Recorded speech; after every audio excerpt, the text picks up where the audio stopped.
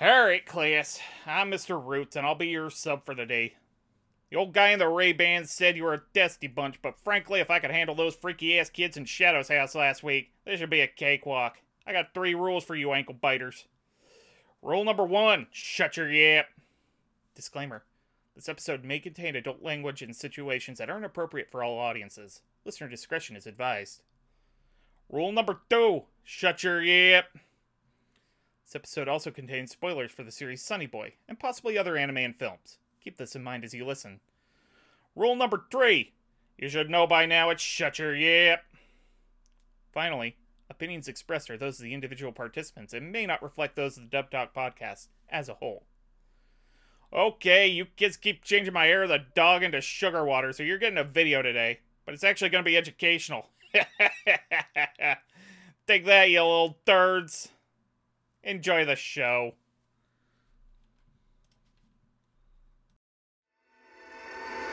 Pull up my little noties. There we go. Hello, and welcome to a brand new episode of Dub Talk, a show where a bunch of nerds get together, talk about the latest and greatest in anime dubs and voiceover.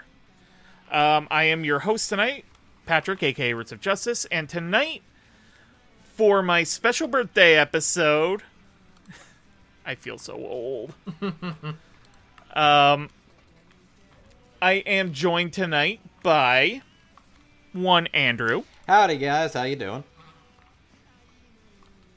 Jet. Yeah, do. Amon. Hey. And the show we're covering tonight is none other than the summer...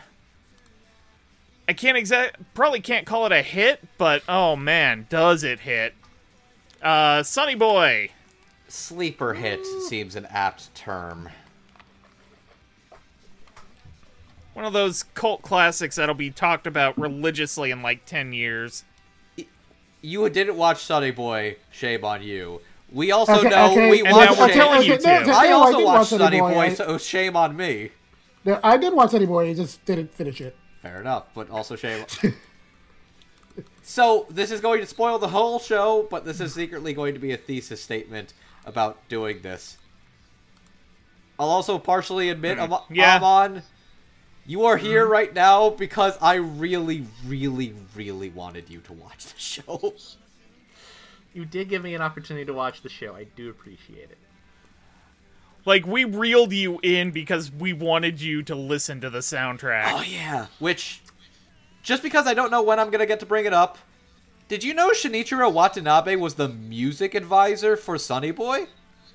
Interesting. Yes, I did. didn't know that. That makes perfect sense. And you could absolutely tell, because that man has a godly taste in music. He has the good stuff. He knows the good shit. So... what's this about? Yeah, I'm glad you asked. Because I happen to have a plot description right here, courtesy of ANN. Empty classrooms, boring days. It was supposed to be a normal summer vacation just like any other. Suddenly, the school begins to drift through another dimension, and 36 boys and girls are left there, awakening to their supernatural abilities. Amidst a whirlpool of questions that come to mind one after another, survival in a supernatural world begins. Man, that was just the elevator pitch that, like, Shingo Natsume told to producers and then just lied to them. and he was like, I didn't lie. I only told you half-truths. There's 36 boys and girls and they have to survive. Is it a death battle anime? Yeah, sure. Whatever. Well, sure. Whatever gets me funded. Death battle anime. Shingo Natsume. Let's go. Those stupid fucks. So basically the same thing Ikuhara has to do every time he puts us a new show. And somehow people keep falling for it. You think? Bless his heart. They all think they're going to be the ones who get Ikuhara to do a normal thing. They're all convinced. But yeah, I mean, Penguin Drum was like the closest to mainstream thing he did, and even that's like too abstract for most people. anyways, Shingo Natsume is a name y'all should really be familiar with by this point. I think the most surprising. Yeah, I think what's. I mean, it's not surprising, but it's like the more I think about it, it's like that man has a lot of range as a director. It's pretty impressive. It's kind of amazing how many friends in high places he has, and how good. Wait, did he write the script for this whole show too? Yeah, Yes. he wrote it. Yeah. This is his baby through and through. Wow. Yeah, so in case you want to see pure, unfiltered Shingo Natsume, this is Sonny Boy. And it's great because the show feels like it was made 15, 20 years ago, and then somebody at Madhouse just finds it in a vault and is just like, oh, this is still perfectly good. Let's put it on air. So what you're saying is it kind of feels like an era from a time long ago? Yes. Like, it feels as out of time as the actual students in this drifting classroom are. Yeah, I have some thoughts about that I'll probably get into later. Yeah. I really think we're spending more time talking about the show than the actual dub, but that's probably going to be the whole mood tonight, I feel. Oh, I actually we'll get to it.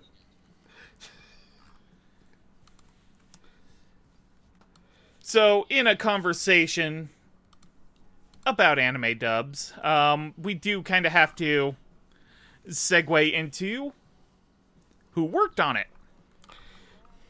So let's start with the crew. Directing the show is Alexis Tipton. And it's been strongly implied that Sarah Ragsdale also provided assistance to some degree. It's not listed on ANN, but a couple of the actors have mentioned her in their tweets of gratitude for being cast in the show. I'm willing to vouch for it. I think.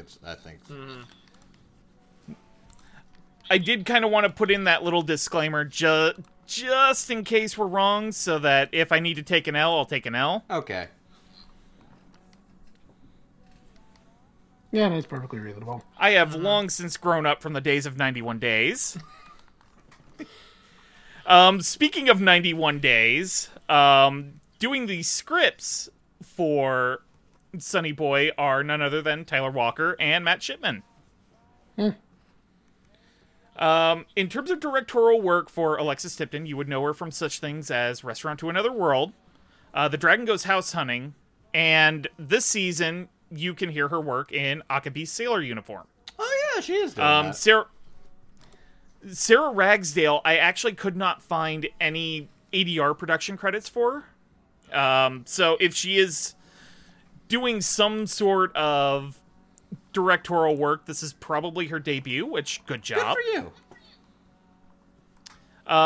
Tyler Walker's scriptwriting you would know from such things as Ace Attorney, Dr. Stone, and this season, along with Ben Phillips, you can see his work in Miss Kuroitsu from the Monster Development Department. And Matt Shipman, who did some scriptwriting for episodes 4, 5, and 9 of this show. You would know his work from things such as Back Arrow, I Know Kusabi, and he did write a couple episodes for another Shingo Natsume project, Boogie Pop and Others. Alright, so let us get this discussion rolling, and I think I'm going to start it with, let's start with Jet. Okay,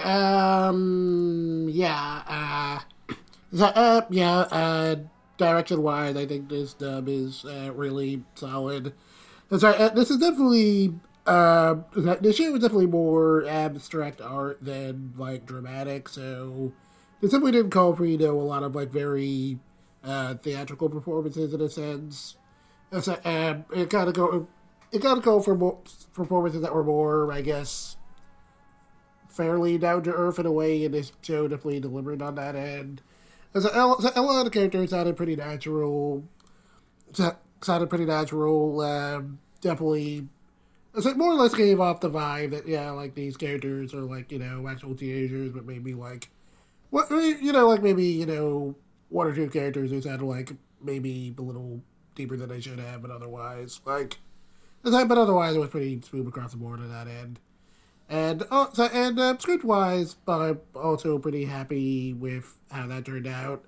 As I didn't finish watching the entire show in Japanese, but I did get at least up to episode 8, and from what I was able to observe, Tyler Walker and Matt Shipman's adaptive script is not a direct one-to-one, but it is pretty close, which in any other instance might be a little questionable, but again, this is abstract art, so for this kind of show, I feel like it's definitely better to stick to the script as much as possible because, lots of hidden meaning and a lot of the dialogue and all that good stuff, so definitely very important that they kept a lot of that intact. But at the same time, they still did a good job of making sure that a lot of the conversations between characters flow naturally, which is always a plus.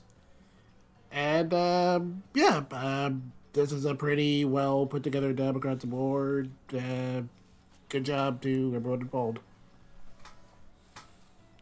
Okay. Why don't we move on to Andrew then? So this is a very interesting show and a very interesting dub. So this is I don't know how to describe it in that this show is very, very dense. This is the kind of thing where I feel like the material and subject matter is extremely... it's artsy and dense in a way that is very fascinating, but almost a little bit intimidating, so to speak. I think that I'm a big fan of what I heard of the sub because I thought it was very interesting, but I also got the feeling that for me, this was a much easier show to digest and process in English. Mostly just because I felt like I was able to parse it and vibe with it a lot easier. And also, man, is this show a looker. Mm-hmm. Man, is this show a pure looker. This is a much bigger ensemble than I expected it to be, but for the most part, there's a lot of one-off and occasional incidental characters throughout. So it's got a pretty big cast, but it's mostly a lot of side or secondary characters with the core of the heart and soul being maybe a handful of 10 to 12 actors. But everybody sounds like they're doing their best. They're giving it their all, and it's a solid effort. There's a couple I think that are a little awkward at first, or some that I thought sounded a bit older than I would have assumed for what are middle school characters. But I don't think anybody gave a bad or particularly poor performance at all. I think, the direction and the script really complement the show extremely well, giving a lot less. I feel like I'd say a lot of these are way less anime performances and a lot more just down-to-life performances, which I think worked to its favor of the characters and the show and dub as a whole. Like I said, I think this is a very solid dub, and I really enjoyed my time with it. I think Alexis and her team did a very, very bang-up job. All right. Amon, what are your thoughts?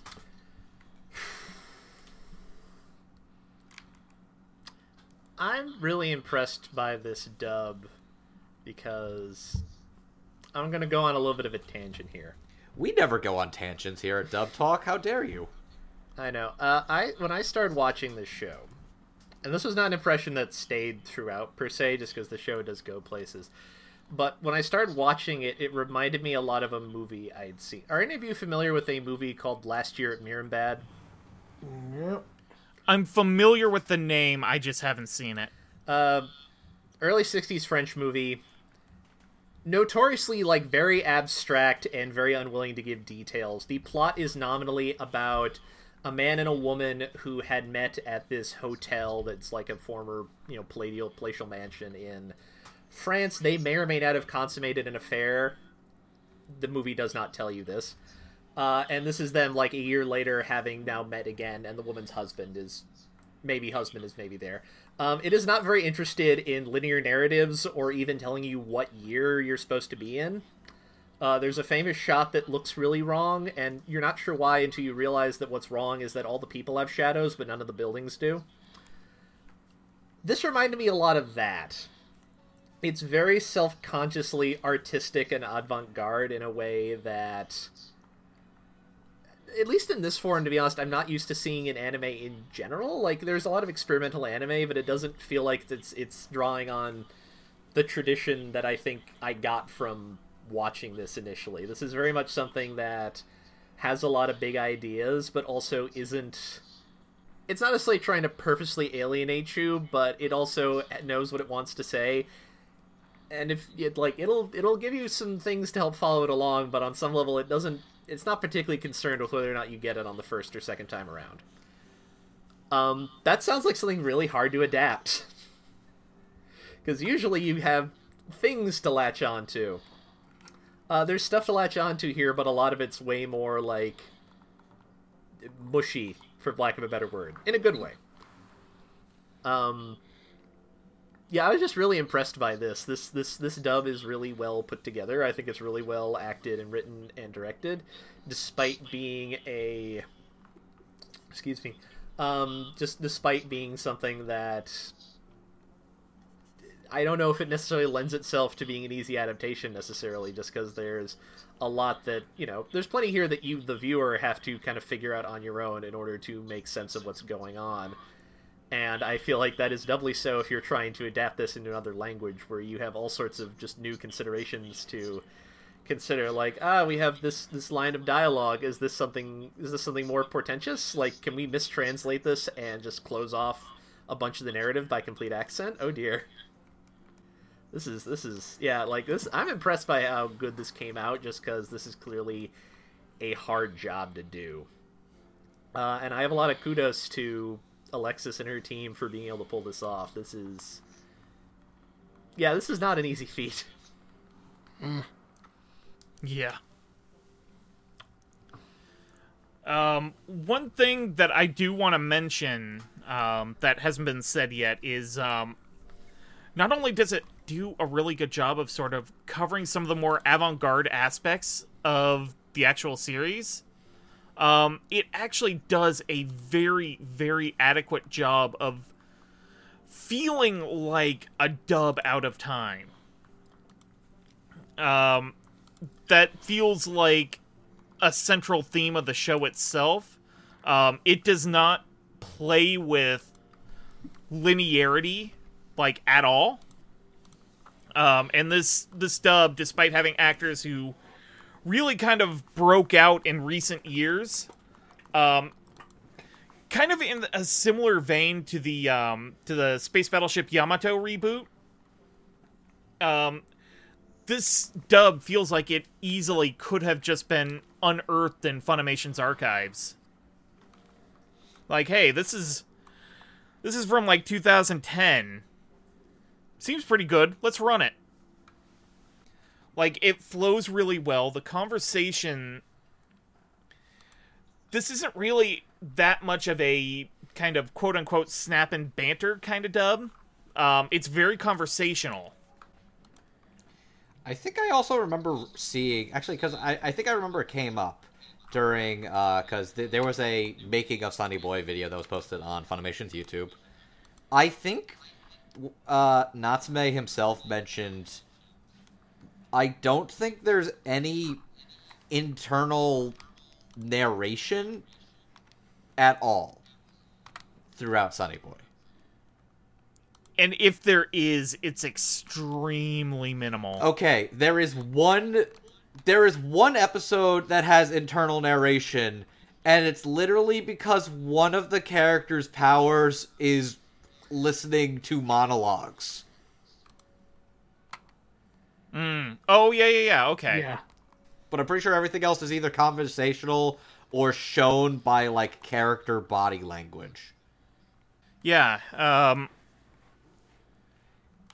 the show's episodic nature lets it tell really beautifully intricate stories that you really don't appreciate until it's over and you've kind of given it about half an hour to an hour to process. And the dub is just really great at, like, just feeling like middle schoolers having conversations about all these weird situations going on. It's... in a way, it's really hard to describe, which sums up a lot of the show. But I think for now, we're going to go ahead and move to our first group of characters. This will be our student council. They are 3 elected body... 3 members of the elected body. And in the first episode, they sort of act like antagonistic forces.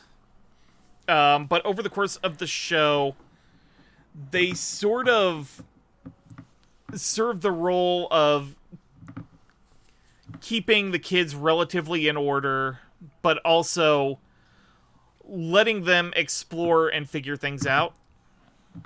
So we have Cap, Hoshi, and Machi. Actually, on the subject about them seemingly being antagonistic, I think the biggest shocker to the show is that Hoshi was not a more sinister character. Yeah. This yeah. What? Who's the guy from Devilman? Are you talking about Rio? Yeah, this Rio fucker. that was the absolute vibe he gave when he showed up. It's like, you're gonna be a problem, aren't you? Jesus Christ. And the surprise twist is that he's actually like a moral center for a lot of these characters, to the point he effectively is like a savior to most of them. I don't remember what the exact line was, but I remember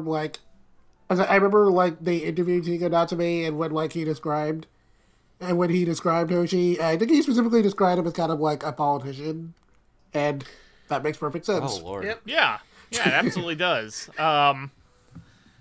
Hoshi actually seems to have is the one that actually seems to have some kind of ability where he can hear, quote unquote, the voice of God. So, in terms of actors, Cap is played by Patrick Seitz, Hoshi by Ry McKean, and Machi by Lauren Landa. You would know Patrick Seitz from such roles as Dio from JoJo's Bizarre Adventure, Wolfgang Grimmer from Monster, and Frankie from One Piece. Ry McKean, relative newcomer.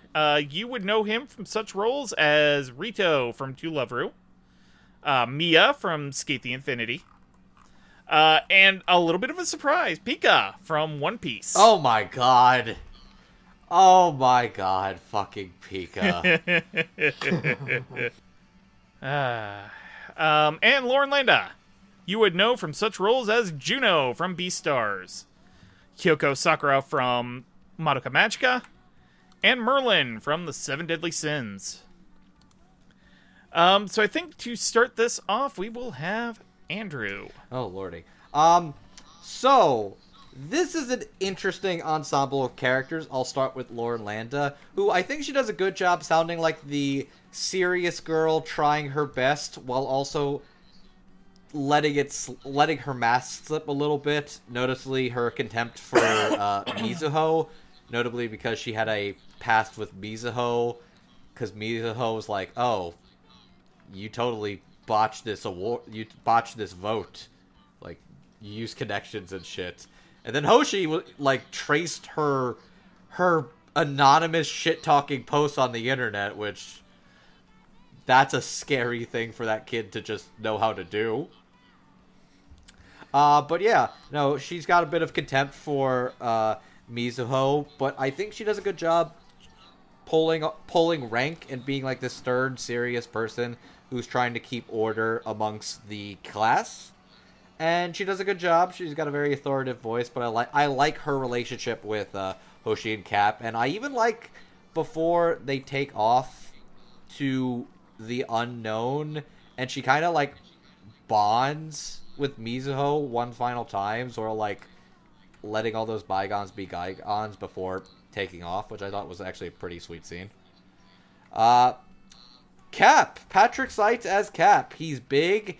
He's commanding. He's intimidating. He's also a little bit of a goof, but he's also a bit power hungry. But yeah, the biggest thing Patrick Seitz has to do is pretty much sell the history of an entire fake fictional baseball league of monkeys to the audience without showing any of them. And managing to sell that quite exceptionally? Yeah.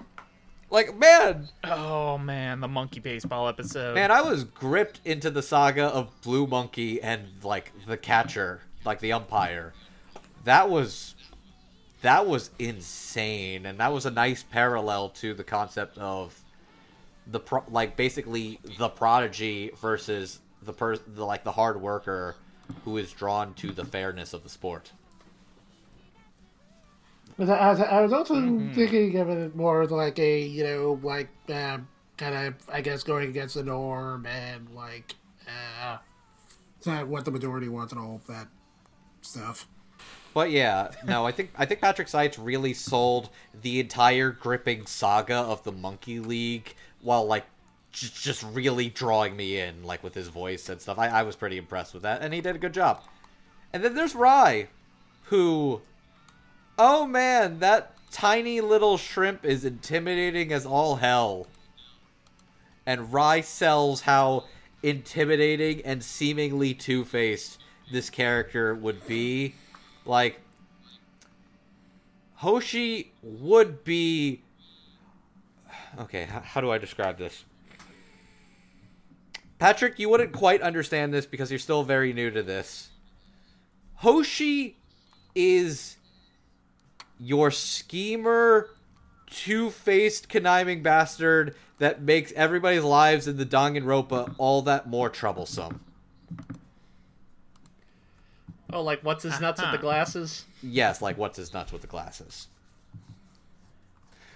I think Rai does a good job making him sound like very two-faced, but also very sincere and noble. And I did like the fact that he actually just does care for his classmates and really wanted to see them prosper. He knew everybody was going adrift because the voice told him. And he's like, well, I mean, my classmates are kind of fucking idiots. They can't do shit if I'm not there to help them out. And he was just right. He was just right. And he basically just became Noah. Like, actually Noah. And just guided them to travel the world in their giant 3D polygonal cube. Which, you know what? You could have way worse looking ships, so hey, good for him. Yeah. And I think Rai does a very good job making him very complex and interesting, but also making him very sincere and helpful. And he does a great job as a little shrimp. Also, it's very intimidating watching a very menacing, godly voice imbue itself through this small child.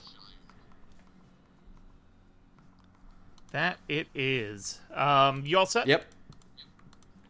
All right, I think I will move the conversation on to Jet.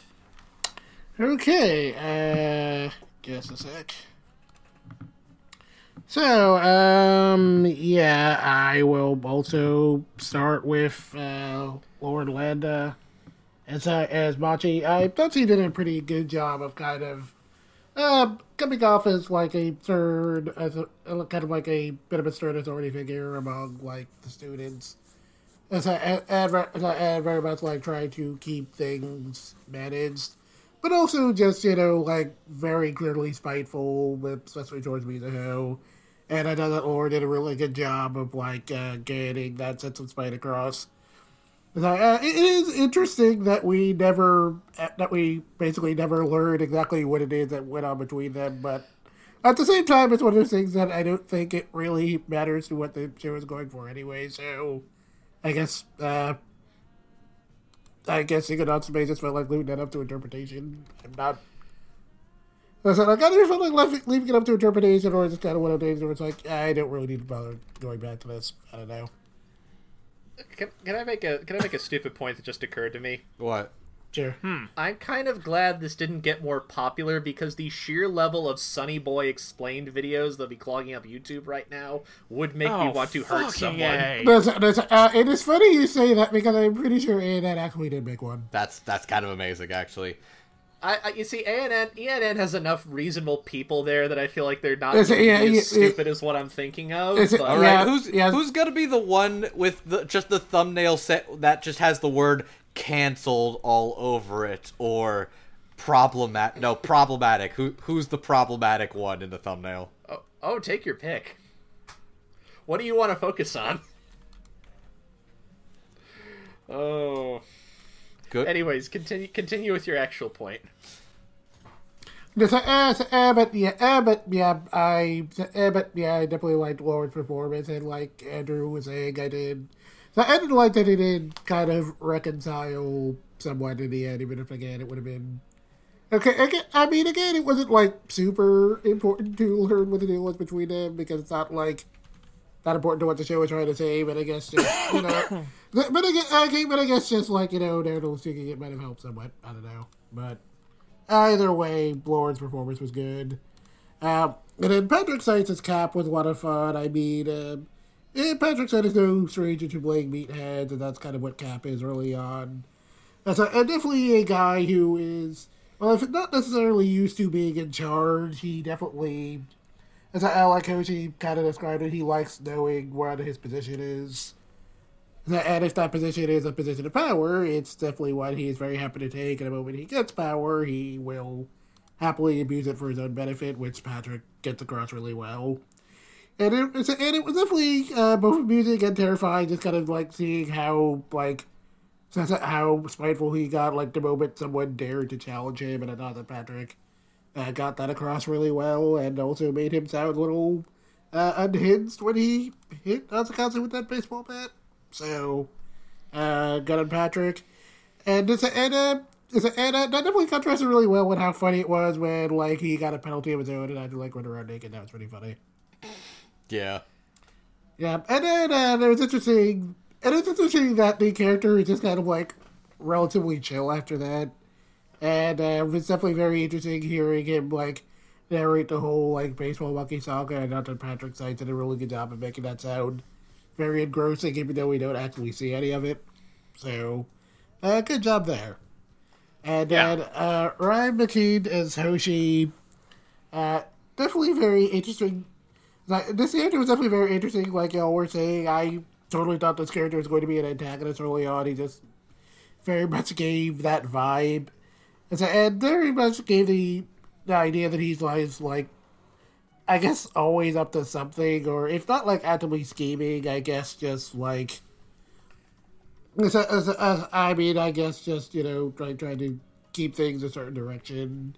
I thought that Ryan did a really good job of kind of getting that across, but I guess like Shigo Natsume described it, this character is basically just a politician, and Ryan McKean does that really well. This character knows how to talk to people, how to move them, and Ryan McKean gets that across really well. But at the same time, he's also like slightly more benevolent than that would imply, and Ryan does a really good job of getting that across too. Was definitely surprised at how diddly helpful this character was with the other students towards the end, but Ryan did a good job of selling it, and yeah, all these performances were pretty good. All right. I'm on.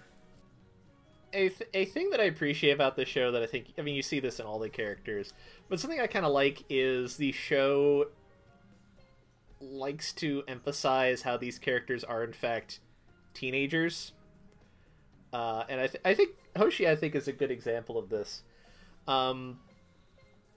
Hoshi's entire deal makes you feel like we mentioned it. He feels like he's gonna be a bad guy. He doesn't end up being one, but everything from like his design to how Rai plays him to kind of a lot of his actions early on, he just feels nefarious. He's not bad. He's just drawn that way. No, well, I think something that comes up is there's the bit where he figures out who is it? Is it Mizuho who's like shit talking Machi online apparently, or doing something? Yes. Yes. He mentions like, oh, I had my dad's people like track down who did it.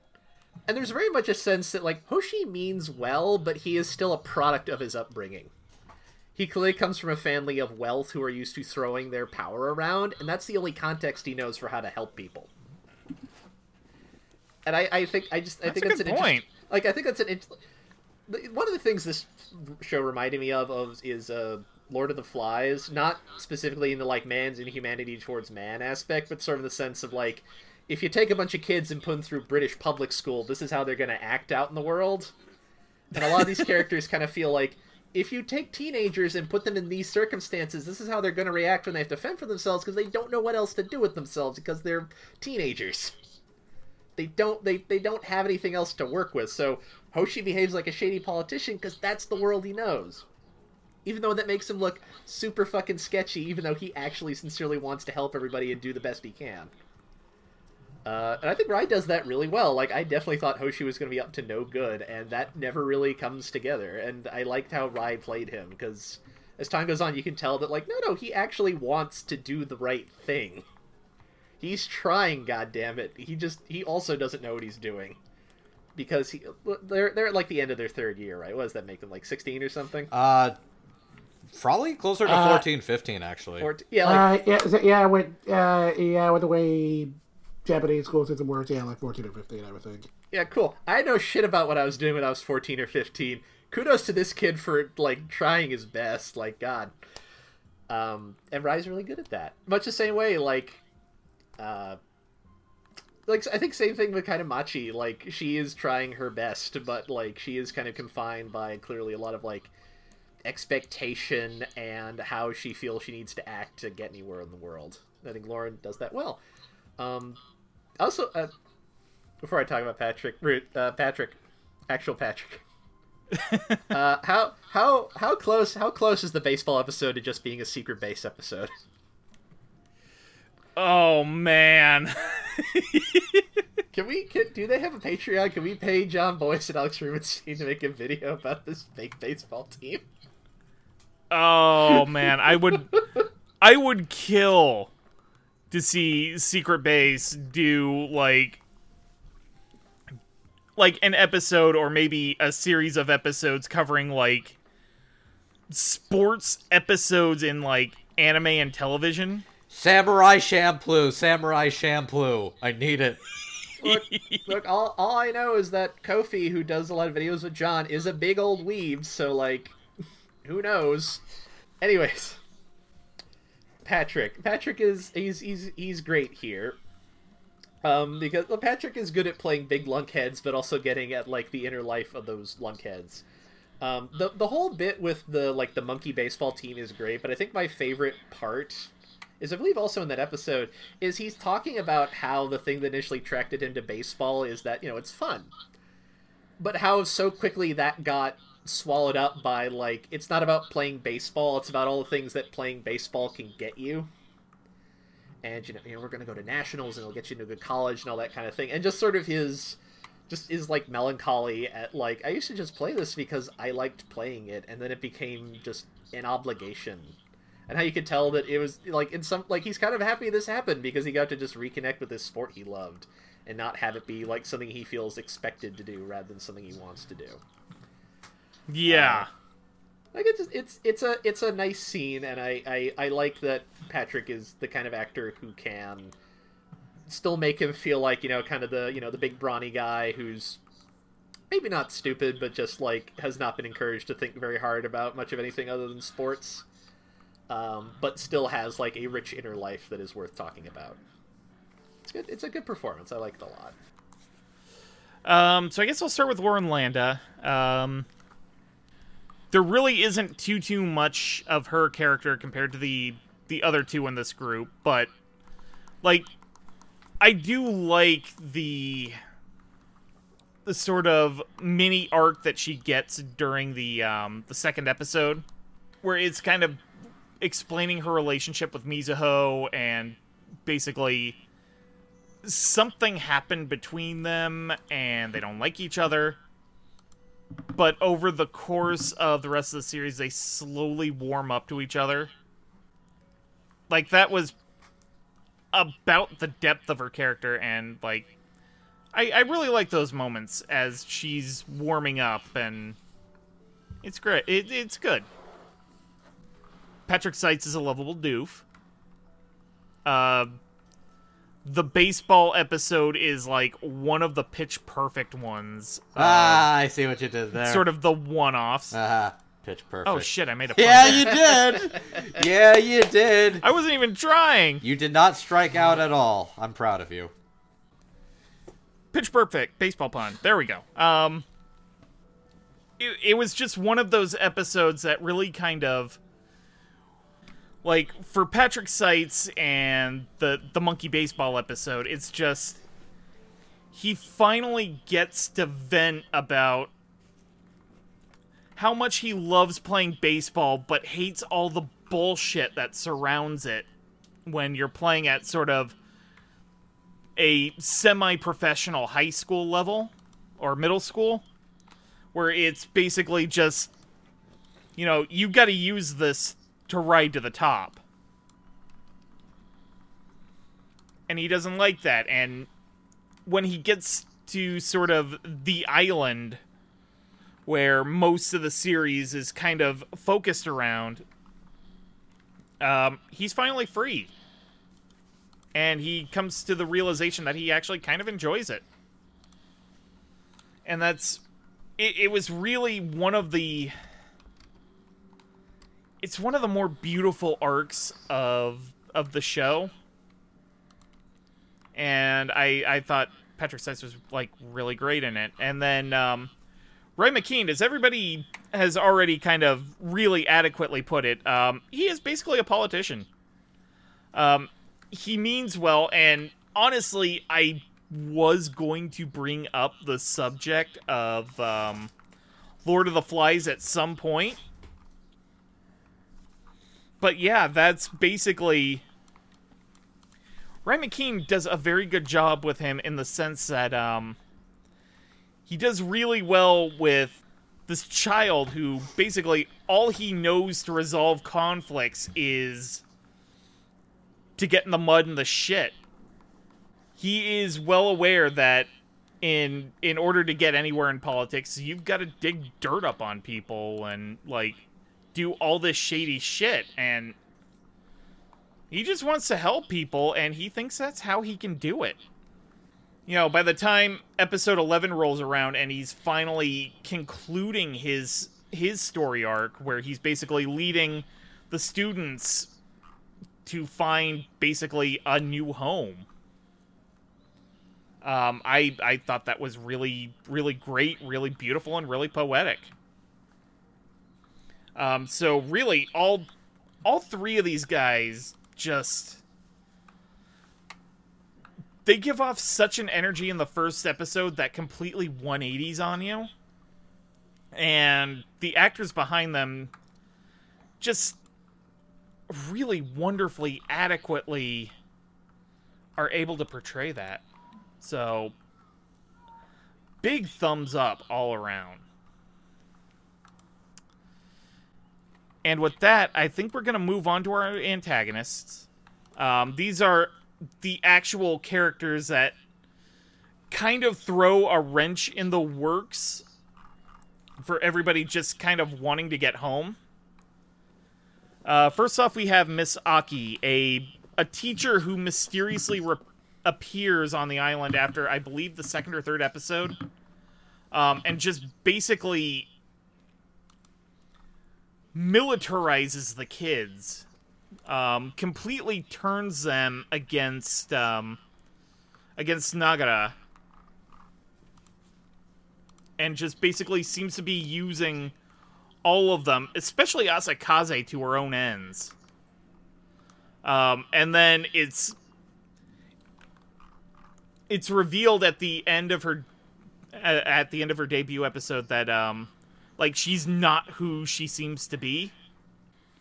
Next up we have War, a mysterious sort of figure that drifts along the other worlds, and his power seems to be something incredibly destructive. Again, like a lot of the powers in the show, it's not clearly defined. But he is clearly a dangerous figure. That a bunch of the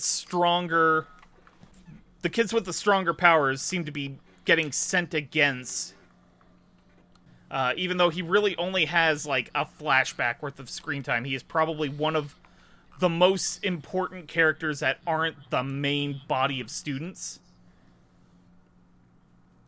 And then we have basically God, but he is credited just under the name Voice. He manifests in the form of the principal of the school, and is basically, for reasons we're never clearly told, stymieing every attempt to return back to the world from whence these kids came. Getting on to the actors, Miss Aki is played by Trina Nishimura, War by Robert McCollum, and Voice, or God, or whatever you want to call him, is played by Frank Todaro. Trina Nishimura you would know from such roles as Mikasa Ackerman from Attack on Titan, Jiro from My Hero Academia, and Natsume from Decadence. Robert McCollum, you would know from such roles as Gridman from SSSS Gridman, Sensui from Yu Yu Hakusho, and because Jet sent me a very, very deep cut, he is Teen Goten in Dragon Ball GT. Frank Todaro is... You would probably know him from such things as Shudelkin, aka Creepy Clown Dude from Sword Art Online Alicization. He is Rodrigo in Dragon Quest Your Story. Or Rodrigo? I think it's just Rodrigo. I can't remember.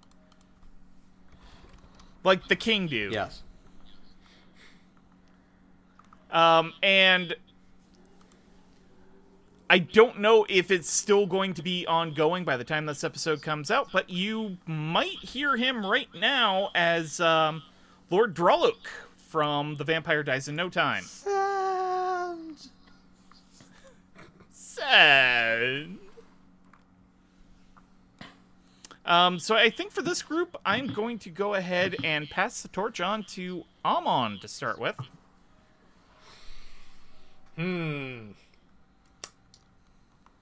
What a bunch of pieces of work these people are. Where to start? So you know how Hoshi just has bad vibes from the minute you see him? Yeah. Yeah? Yeah, Miss Aki has really bad vibes. It's the way her eyes are drawn. She looks wrong. You know what? Yeah, that is it. It's like, I don't, the ones of you who have read it, it's like, you start reading Chainsaw Man, even if you don't know anything about it, something about Maki just feels off. And eventually I realized it's like, her eyes look weird. That's unsettling. This is bad. And it's the same thing with her. Her eyes look wrong compared to everyone else. And it makes her look nefarious. They are cut from the same gaslight gatekeep girl boss cloth. And they run with it. Yeah, pretty much. What was I gonna say? Yeah, Miss Aki seems like she is bad business. And Trina sells that very, very well. Like, just from the minute she walks out of the ocean, there's just a sense of like, this isn't good. I don't know what's gonna come of this yet, but it's not gonna be great, I don't think. And Trina just really sells that. Like, she is given a character who is a force of personality, and absolutely runs with it the whole time. Just delightful in a weird way, even if it's not good necessarily. Same with Frank as the voice. Just what a whatever he is. And I think Frank just does a good job of making him seem imposing, but also just, there's a lot of like, what's your angle here, buddy? Why are you doing? There's a very like trickster god aspect to him that I think he does well. Just a dude who's clearly not being straight with anybody, to the point where you sometimes might even wonder, do you know what you're doing? God, are you making this up as you go along? Why is this happening? Did I manipulate children because I really want to do a cool gunslinger thing? Yes.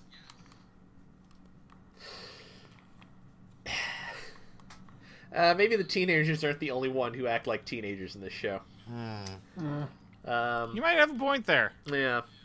Frank's really good, though, as just this sort of imposing, omnipotent being that just sort of does things and doesn't really let anyone in on his agenda, including the audience. I liked him a lot. But my favorite of these three is probably Robert as War, just because... Boy, for a guy who only showed...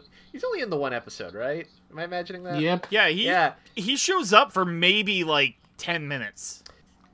Robert's just really good playing this just a nefarious...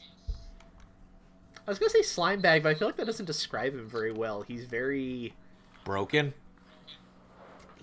The thing he reminds me of, because my brain is a junk drawer of everything I've ever read, is Stephen King did a weird fantasy series called The Dark Tower, and the lead character is basically... what if Clint Eastwood's the man with no name, but he's like the kind of fuck-up who often stars in Stephen King novels? There's kind of a point where he...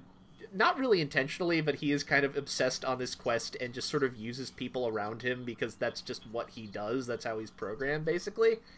And Ward just kind of feels like that. Like, he's doing a thing, and he's just going to keep doing that. And on some level, he doesn't quite care that it hurts anyone. Like, he might feel remorse deep down, but that's not going to stop him.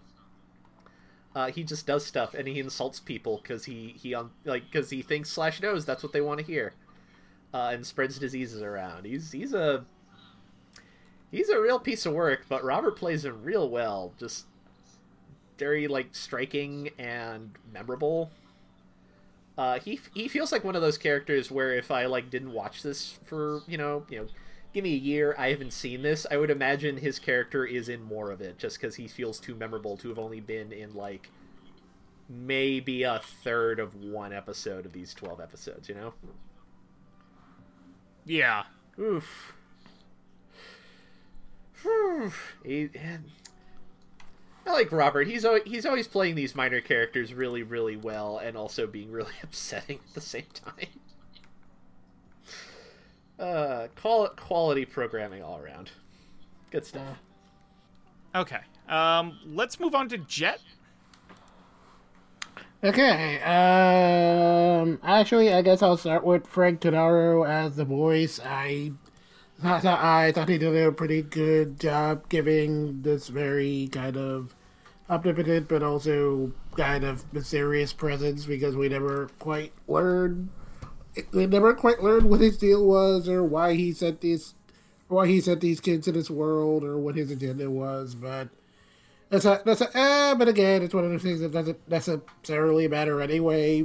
But at any rate, Grant's performance was definitely really appropriate with that in mind because it definitely gave it a very interesting air of mystery.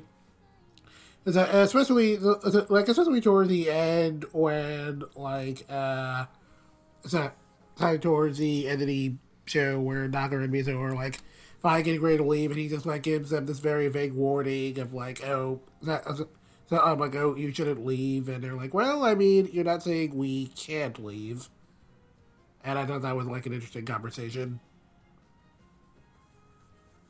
And I mean, there are all sorts of ways you can interpret the meaning behind that, but I thought that was a very interesting conversation. And I thought that Frank did a really good job of selling that. Trinity Samora as Miss Aki.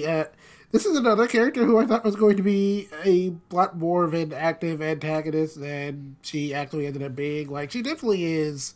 She definitely is antagonistic for the first couple of episodes she's introduced in. She throws a wrench in the group. She turns everyone against Nagara for. Because she convinces them that his power is what actually sent everyone to is what caused everyone to be cast away to begin with, when in reality was actually Mizuno's power the whole time. And I don't know, like, I assume she knew that, but again, we don't quite know what her agenda is anyway, so, like, she probably knew, but I guess she just wanted to manipulate the kids. But either way, she does have, like, a very, like, manipulative presence, and especially with Asakaze, she does a really good job of just kind of, like, stringing him along, and I thought that Trina did a really good job of selling that. Again, I did think she was going to be like much more of an antagonistic threat throughout the show, but after those first couple of episodes, after her introduction, she's just kind of like leading around the other kids. She gives them some sort of graduation after like educating them on like how these worlds work and stuff, and then she just kind of, I guess. She doesn't shuffle off, but, she gets on the Kaze to fight war, and that's kind of, like, the last big thing she does. It's a very interesting character, but, like, it's one of those things where it's like, I was very intrigued by the character, but I'm not totally sure what the purpose was after her introduction. I thought it was so we could have that bit where it turns into the magic school bus for part of an episode. That was pretty amazing. I do appreciate that this show is very committed to never taking the easy way out, if that makes sense. Oh boy, does it never. Like, you could just make Miss Aki the villain, but it's way more interesting to make her kind of a wrench, but also someone who's maybe not actually trying to be antagonistic, she's just mean? Question mark? Maybe she's not a villain. Maybe she's just an asshole. And then rounding it off, Robert McCallum's War was really interesting. This was a very kind of abstract character. So I guess like what it was supposed to represent would be like any number of things. But I thought that Robert McCallum did a pretty good job of making his introduction like appropriately unsettling. Something about this character just didn't quite feel right. I mean, because I especially like the way he kind of like opens up and like insulting Kodama. I thought that was like pretty unsettling, and Robert did a really good job of getting that across. And then especially like when they're having that whole conversation. And he's just like showing off all these medals of all the people he's killed, and it's like, oh, okay, you're definitely bad news. And yeah, but this was a pretty interesting character. Definitely had like a very strong presence. I mean, I'm not totally sure if it was supposed to be like representative of the concept of like war in general, or just like death as a concept. Again, this show is not very clear with its metaphors, but either way, it was an interesting character, and I thought Robert did a good job with him. Actually, this is a good opportunity to go ahead and segue into you, Andrew. What did you think? Okay, because you know what's good to segue, because War was who I was going to start with. He's got a very small presence, but he made enough of an impact that I thought it was worth talking about him, because he's very odd, with a really good design. I like the fact that he doesn't really sound sinister, despite having such this very menacing figure. He kind of sounds like a guy who really wants companionship, but also is like really, really fucked in the head about how actual friendships and relationships should and do work. Yeah. I told you you're disgusting because you seemed like you really wanted somebody to tell you you look disgusting because I wanted you to like me. Anyways, here's all the cool medals and stuff. I can do a lot of cool things. I can kill people because, yeah, no, it's hard to die here. Isn't that cool? I brought you this cool thing. Do you want to hang out with me? And it's like, oh, you are. It's so uncomfortably like innocent, awkward child in its horrific nature, and like Robert McCollum sells that like childlike sincerity, especially even when he's petting like Yamabiko, and it's just like, oh, you're a good boy, but you're stuck inside your head. And it's just so odd, but stand out. And then there's Misaki. Trina's a bitch, and she's great at selling how much of a bitch this character is.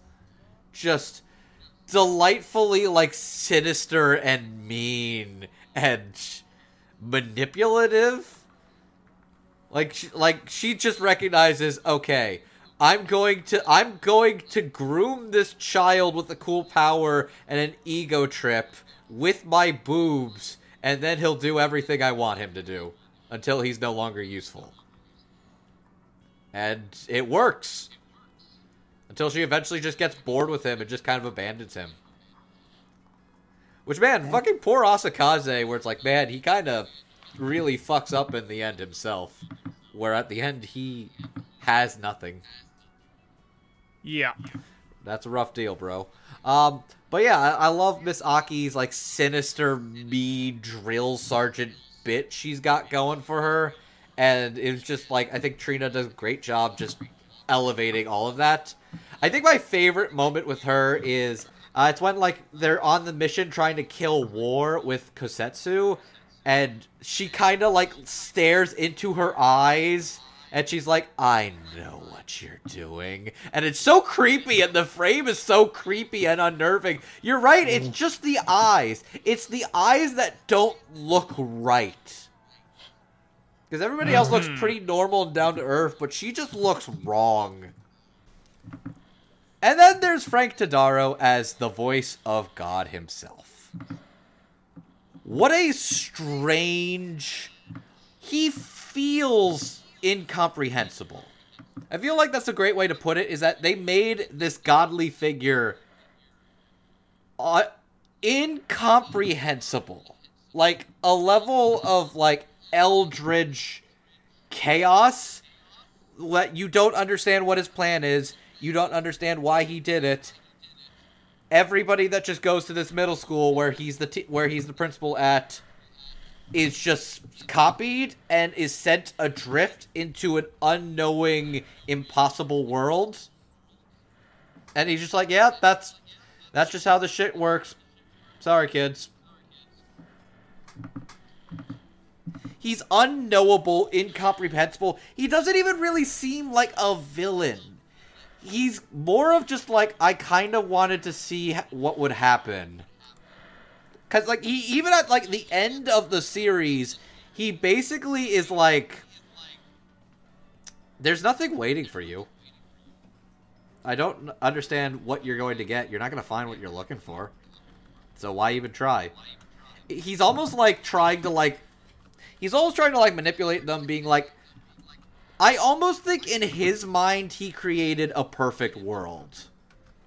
And I think that's fascinating. And Frank Tadaro sells how, like, intimidating and kind of creepy, but also how very ethereal and larger than life he feels. And Frank Tadaro sells everything about him perfectly, and I was very impressed. And I really think Frank Tadaro is fucking fantastic, and I'm glad he's showing up in more anime lately. He's great. Let me see where I am going to start. I think I'm going to go ahead with Robert McCollum and War, just because that's probably... War is probably the biggest threat of Sonny Boy, but at the same time, like, Robert McCollum as War maybe gets, like, 8-10 minutes of screen time at most. Mainly within a flashback. It's great. It's very intimidating. War seems like a child unaware of just what he is capable of. Like, just the sheer ability of being able to take a life is something beyond what the being known as War, like, it's beyond his thought process, but he thinks he knows.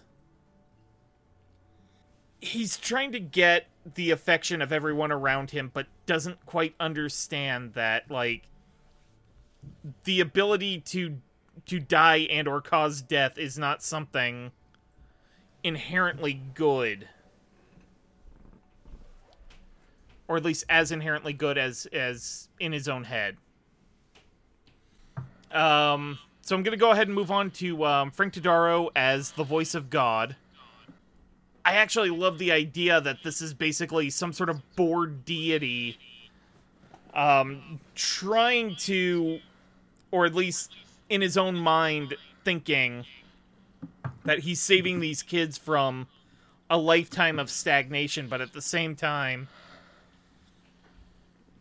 especially in the final conversation between him and Nagara in episode 12, where he's just like, yeah, they're finally at the point where they can go home, and he's just sitting there in this imaginary entryway to the school, and he's just like, yeah, you don't want to go there. Like, there's nothing for you there. And Nagara's just like, yeah, but you also never said we couldn't leave this place. And then he's like, well, you got me there. That was a great point to just end it, and so good. I love Frank Todaro just playing him as, it's very abundantly clear that he is playing the voice of God as just like somebody who is very bored and has like all of these pieces available to him, and he's just bending and manipulating them just to see what they do. And it's just so good. And then, oh my god, Trina Nishimura as Misaki. Oh god, I can't remember the character's name, but this was where I was going to throw the analogy to Lord of the Flies in. Because she's basically the one who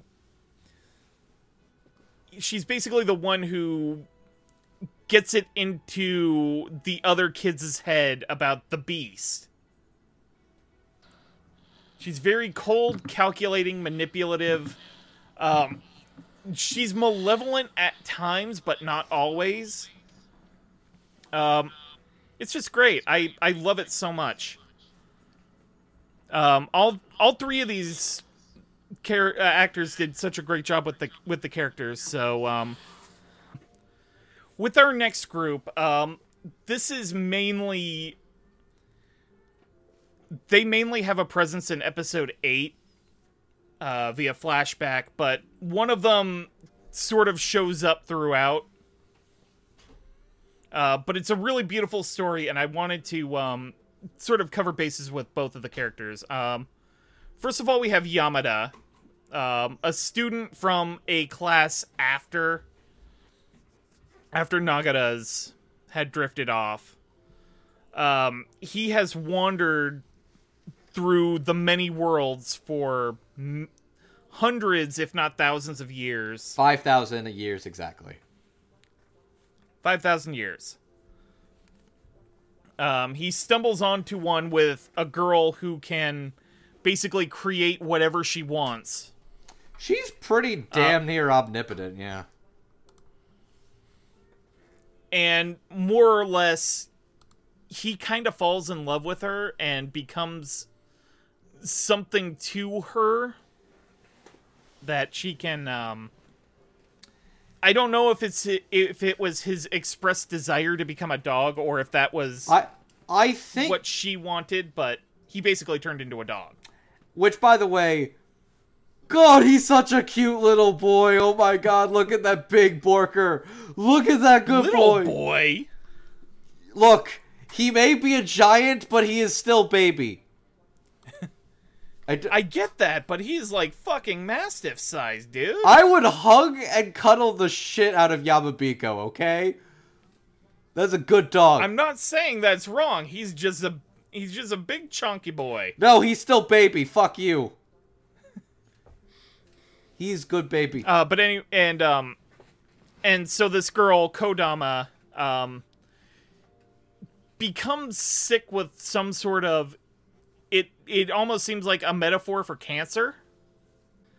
I can't remember if she dies or if it's like they are all some stasis that is like metaphorical of death. They are all not technically dead, but they're all basically permanently crystallized. Okay. And after she becomes non-functional, Yamato continues to wander the worlds and eventually bonds really strongly with Mizuho. But ultimately, he cannot travel with her or Nagata back into the real world. But anyway, Yamada is played by Christopher Waycamp, and Kodama by Jill Harris. You would know works from Chris Waycamp as performances like Miles Edgeworth in Ace Attorney, Mac in Megalobox 2 Nomad, and Aizawa in My Hero Academia. Aizola? Jill Harris, you would know as Rika Takarada in Gridman, Aletta in Restaurant to Another World, and Mayaka Inbara in Hyoka. Alright, let's see here. Let's go ahead and start with Andrew. Oh, shit. Okay, cool. Sorry, you didn't catch me off guard. I was just like, because I was literally workshopping a realization as we were discussing about Yamada or Yamabiko and Kodama. Specifically about the fact that he is a dog or becomes a dog. Kodama didn't want a dog. She didn't want, like, an unquestioning, loyal servant. She wanted an equal to stand by her side, but also challenge her and, like, stand up for himself, too. She wanted to be by his side. He didn't want him to serve her. And I think that's ultimately what doomed their relationship and ultimately her in the end.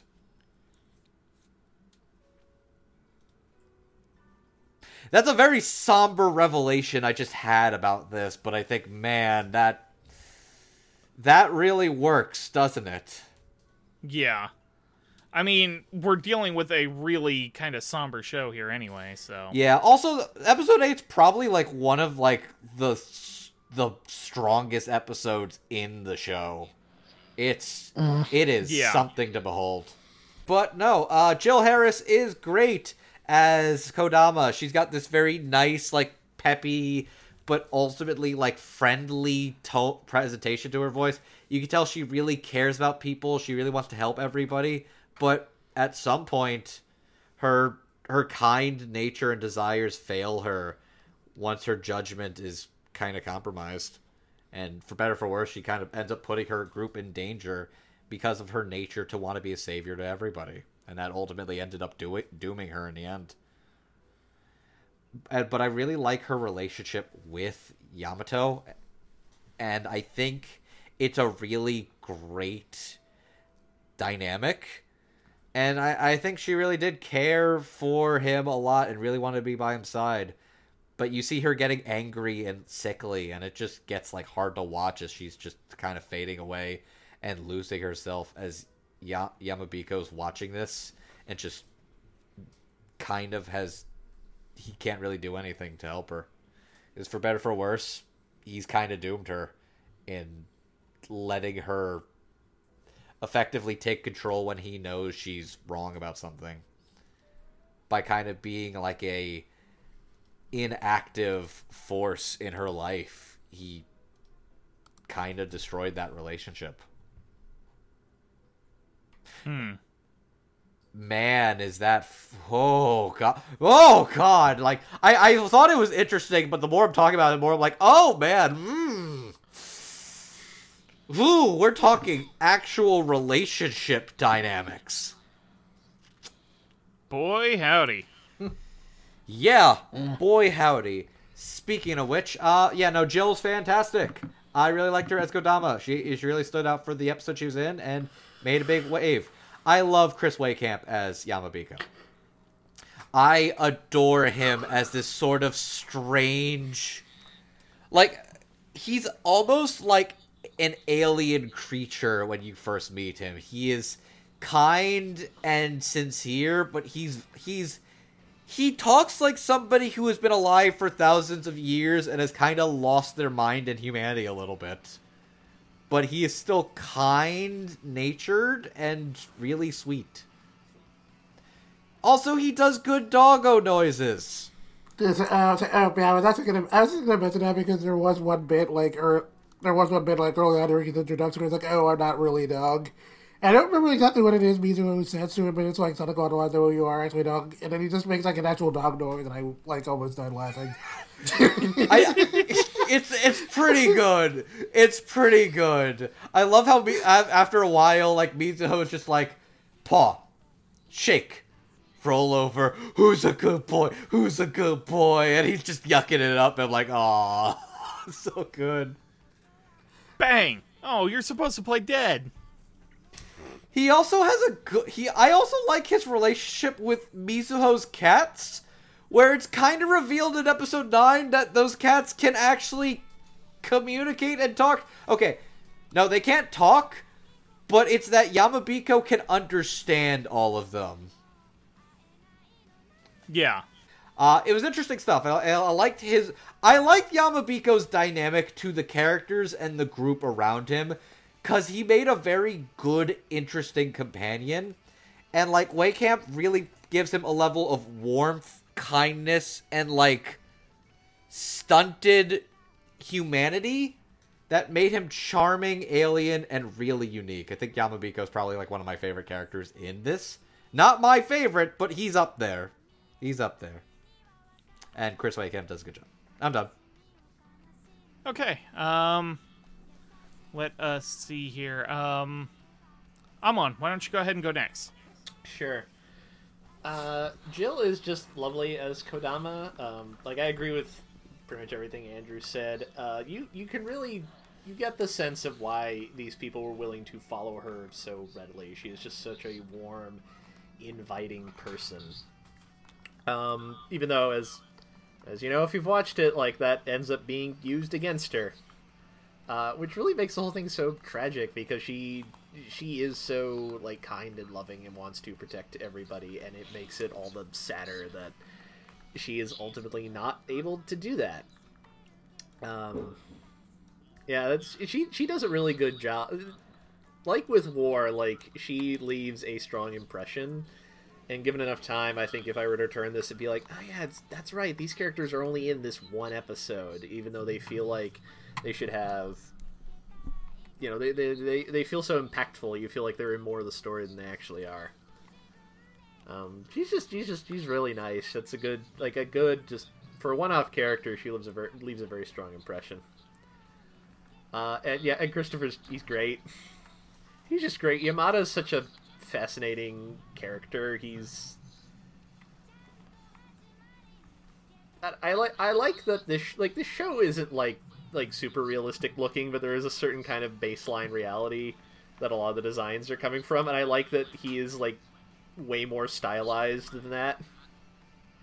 Like, the thing he reminds me of is like, have you ever seen the Fantastic Mr. Fox? There's like a wolf character who shows up a couple times. You only ever see from yes, and he looks like that. Like, there's something much more like he looks like something I would see in like he almost looks kind of like a stylized like deity in a sense. He looks like something that, like, not like an actual Egyptian hieroglyph, but if you were looking at like a piece of art that was using that as an influence, like, that's what he looks like. He looks like he should be two-dimensional, frankly. And I think Christopher does a good job of getting into the humanity that's still there, but like you were saying, there's something alien about him. He comes off as, like, being here has changed him despite being stuck in a place that is fundamentally very static, being there has changed him a lot, both physically, emotionally, mentally. And, he can connect with the humans, but ultimately, he's somewhere else now. And I think Christopher does a good job of balancing that, of making him feel like a relatable person, but also somebody who he's not quite of that anymore. He's moved on in some fashion. And yes, the dog stuff is just very funny because he commits to it. It's the right level of serious but silly. I appreciate it. It's good. Yeah, I think Jet's up next. Oh, yeah. Let's see. I will also start with Kodama. I thought that Jill Harris did a very good job of this character. Okay. Sorry, you're good. My cat just jumped up on the desk. Baby boy, I love you. Please don't do that. Okay, alright. Okay, let me start that over. Jill Harris as Kodama was a very interesting performance. This was definitely a character who had to take on a lot. Basically the whole deal being that she was clearly very giving and everyone expected a lot of her, but maybe a little too much, and while it wasn't necessarily eating away at her directly, you could definitely you definitely tell it was affecting her even if she herself wasn't really thinking that way. And I thought that Jill did a really good job of of getting that across, especially during the bit where Kodama first introduced and Yamamiko is having this whole conversation with her about how she looks now, and trying his best to. I mean, I not necessarily downplay how rabid she is now, but I guess. But I guess, trying to be sweet to her still, and I thought that whole conversation did a really good job of, setting the mood for that episode, and both of them did a really good job there. And her whole dynamic with, Yamamiko in general was, pretty... was pretty interesting with him being very cynical towards her early on, and her earnestness is kind of helping him to open up, but then maybe a little too much to the point where he just kind of became very overly reliant on her and putting her on a pedestal, and how that all kind of backfired. And then her conversation with War was also really interesting because because Konami is not necessarily a sunny character. She is at least very optimistic. But then, her conversation with War is, maybe the one instance where you, see the character be very visibly shaken, and Jill did a really good job of getting that across, because, again, War is, very unsettling. And I thought that dynamic was really interesting. So, all in all, Jill Harris, great job. And then Chris Weahkamp as Yamamiko, like Andrew was saying, there's definitely this kind of very otherworldly presence to the performance. That where he is clearly been in this world so long that there's still some semblance of humanity there, but it's mostly gone now. This is just kind of who he is now, and he's, if not necessarily made peace with that, it's just he knows this is who he is now. And I thought that Chris Weahkamp did a really good job of getting it across. And I thought he had a pretty good dynamic with Mizuho and Agara, and kind of becoming their companion for a while. And especially with Mizuho and him just kind of begrudgingly becoming her actual dog, which was pretty funny. And then I mean, it is kind of sad he couldn't go with them, but I guess Rue had just kind of become a little bit too attached to that world. And then again, going back to his whole dynamic with Kodama, I did think that Chris Weahkamp did a real good job of making him come off as really kind of cynical and jaded early on, where he was just clearly very used to being alone and wasn't very willing to trust Kodama, and then just gradually opening up to her with time, and Chris did a really good job of getting that across. And then again, how that over-reliance has kind of ultimately led to her downfall, and him realizing that he could have done so much more for her if he had actually tried to stop her, and him kind of having very serious regrets about that, and not that Chris did a really good job of getting that across. So yeah, these two very fine performances. Nice. I think I'm also gonna go ahead and start with Kodama, because honestly, in terms of the overarching presence of their performances, she had, the smallest. Even though, I'm gonna be honest, Jill Harris was kind of a powerhouse here. Kind of playing this omnipotent, playful character at first, and then slowly growing weaker as everybody was saying, Yamada basically kowtowing to her was basically the force that ended up bringing her undoing. And as she's slowly weakening, there's such a tragedy to it, and unfortunately, there's not really a lot to say beyond that, but Jill Harris nailed it as Kodama. No question. And then Chris Wakekamp as Yamada, or Yamabiko. I love how he's just sort of this calm presence throughout the series until we get to that flashback. Where he's just this hard ass who's been wandering all by himself for centuries. And then he finds somebody who actually challenges him to break out of his shell.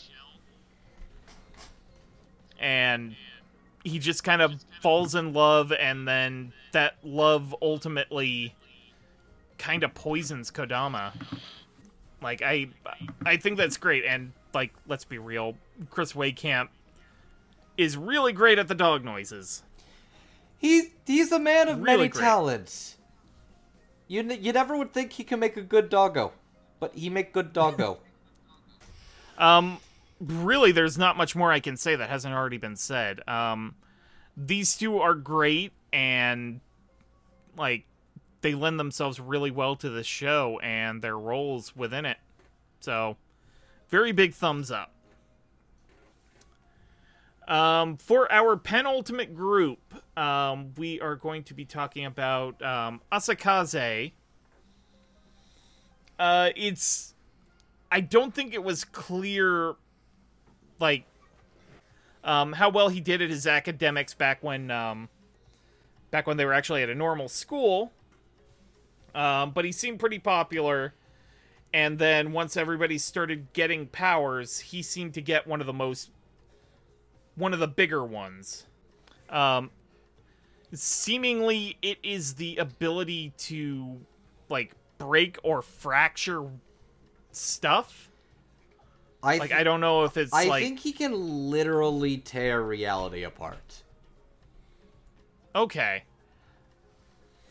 Well, like I said, none of these powers are really very clearly defined, and it's pretty clear that, he won the lottery with these things. I'd argue somebody else did, and he's gonna be talked about too. Oh, yes. And then there's Rajdani. He mentions that he is an exchange student. When he drifts over into the other world, he gains what I think is the ability to create tools. His goal is to basically understand the nature of the other worlds out there. And to that end, he enlists Nozomi, Mizuho, and Nagara, who basically become his biggest allies to this goal, even as the other kids in the class start going off to do their own things.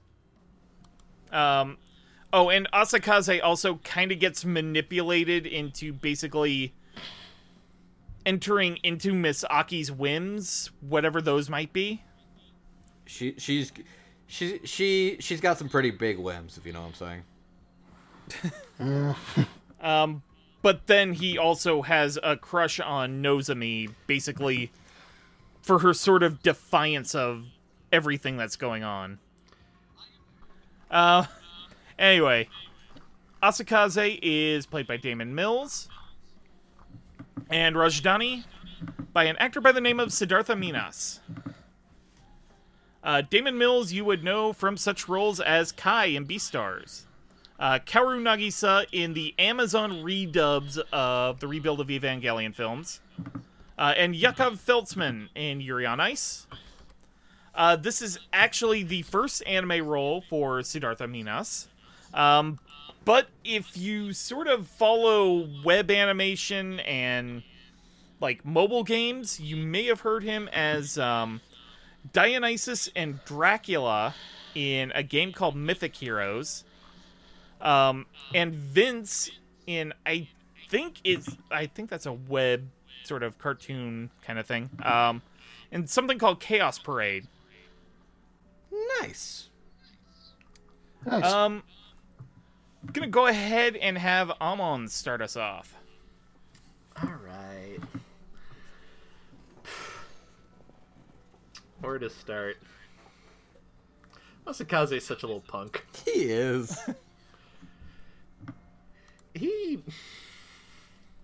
I feel like I've Damon's a good actor. I think we're all in agreement on that. He has a comically wide range. Absolutely. Like I almost don't know what to say because it's like, wow, Damon Mills turned in another excellent performance in an anime. It must be Tuesday. It's actually Wednesday when we're recording that, but you don't know that. And I like how he plays Asakaze. Asakaze reminds me. There's this semi-obscure Marvel character called the Sentry, and the gimmick of his is like, hey, what if Superman existed in the Marvel universe, i.e. he was just kind of a little messed up because everyone in Marvel's a little messed up? Just like, he's a dude with infinite power, but he's just really hung up on a lot of his just petty bullshit that he can't get over because he's 14 and, you know... Just because he can fly doesn't mean he knows how to express himself any better than he did 2 days ago. And like I like how Damon plays him. He does a good job of making him feel like cool to a point. Like in that first episode when he's standing up to the student council, you feel like yeah, rebel guy, yeah. I can, you can see why people are thinking he's a guy to follow and get behind. And I think Damon does that, but he also does a good job of just showing his sort of vulnerability and the ways in which he is kind of, small and pathetic because he's a teenager who has weird squishy emotions he doesn't know what to do with, and he doesn't know why the cool girl keeps looking at this weird doormat that's also in their class and not him, the cool guy who can alter reality. I'm on actually, now that you mentioned that, like, he thinks he's a cool rebel, like, this actually, I was going to bring this up with Nozomi, but now that you said it, it actually makes an interesting contrast. Like, Asakaze is, like, the stereotype of, like, what most people would think a typical teen rebel is. Pretends he doesn't like authority, he wants everyone to think he's really cool. He'd definitely be the guy who'd be like, oh, like, you can tell me what to do. I'm gonna, like, smoke and drink if I want to, like, that kind of kid. And that Nozomi is, like, what an actual teen rebel is. Just, like, very clearly just marches to the beat of her own drum, just kind of, like, doesn't really follow the crowd, and just very clearly does her own thing. Yeah. Asakaze is the public perception of a James Dean character. Nozomi is an actual James Dean character. Mm-hmm. Oh, there we go. Like, I've seen Reservoir Without a Cause. Yeah, he's cool, but he's also just deeply miserable. Like, that's not actually something you'd probably want to aspire to, or at least it's something that's kind of a pain to deal with because of you're a teenager, you're rebelling against the thing. I appreciate how, like, literate this show is. I enjoy how much of it feels like I can see bits and pieces of stuff that inspired it, but in a like cohesive way where it's like, I like this concept, I'm going to use that as a platform to go in a new interesting direction and not just rehash the book, whatever I'm drawing influence from. It's like, it's nice. Yeah. Anyways, yeah, Damon is great. Again, I almost don't know what to say because he's so consistently good. I feel like I have more to say about Siddhartha because I'm not familiar with this guy. This is as far as I know the first thing I've heard him in. He's excellent. He's great. Rajani is just a really interesting character because he knows things. He knows things more so than anyone else, and I appreciate him being kind of like the lens that all of the kind of curiosity about their situation is, and also kind of accepting what they can and can't understand about it is. And he's just such a wonderful foil for everyone else. Like I think we were joking, like, would Rajani be a guy who avoids like NFTs, or a guy who would just position himself near the top of the pyramid to take advantage of it? I'm so glad you brought this up. Yeah. I like that because Rajani feels like a guy who is both like very sincere and friendly, but that doesn't mean he can't be like crafty if he wants to. Yeah. And I think Siddhartha does a good job. It's like Rajani feels like a guy who you want to have your back. But he could probably screw around with you if you really wanted to. No, he turns in a really good performance. Like, I think Rajani has one of the more interesting arcs, especially as being one of the guys who sticks with Mizuho and Nagara the longest, but also elects at the end to not go back. He's just I don't know. There's just something like really fascinating about him. He feels like a kind of character who's probably not hard to play okay, but really hard to play well. And I think he plays him really well. And I'm kind of, this is one of these things where like I do hope this becomes a springboard for a lot more work for him. He's clearly like a very talented actor, and I think people will be foolish to not take advantage of that now that he's been in something a little more high profile than the kind of web projects he was doing prior to this. Like he's got good chops. I want to hear him in more stuff. Mm-hmm. Yeah. I'll go ahead. God, ability to talk today. I'll go ahead and have Jet go next. Okay, so how do I feel it's going to be me? Okay, so yeah, I guess I'll also start with David Mills, and that's a gotta say. Like Babon said, David Mills has yet to turn in a single bad performance in anything, and that's not about to start now. He does a really great job here as Atsukase. And like I was kind of saying before, it doesn't really get up making him come off as like a very stereotype of what most people think a rebel team would be. Like, he tries really hard to come off as very edgy and cool, and he definitely tries to give off that persona. But at the same time, it is also very clear that he's, like, very annoyed that Nozomi keeps looking at Naga instead of him, which makes it very easy for Misaki to take advantage of him. And David does a really good job of, like, getting a lot of that frustration across. And then it's kind of contrasted pretty well when that one girl with the mind reading powers who has a crush on him kind of figures him out, and he gets like really embarrassed about it because he's like, oh no, I'm not cool. and then like him finally having a serious talk with Nozomi where he's like, oh well, yeah, the reason I'm turning down is like I can't respect you. And him just, I guess, having to come to terms with that, which was a pretty interesting bit of character development, which I don't want to say makes it weirder how the show ends, but it is odd. But it is kind of a little odd that when we get back to the real world, he and Nozomi are just, like, together. I thought that was very interesting, but I also kind of could believe it. Yeah, because here's the thing, like, yeah, because, like, it would have been very kind of annoying with fulfillment if Nagara, like, ended up with Nozomi, so I'm kind of glad that didn't happen. It's just weird, but even with that in mind, it is just weird Atsukase got what he wanted. I mean, for the very beginning, I was kind of like, okay, yeah, it would be very weird if Nagara actually did get with Nozomi, so I'm glad that didn't happen. Yeah.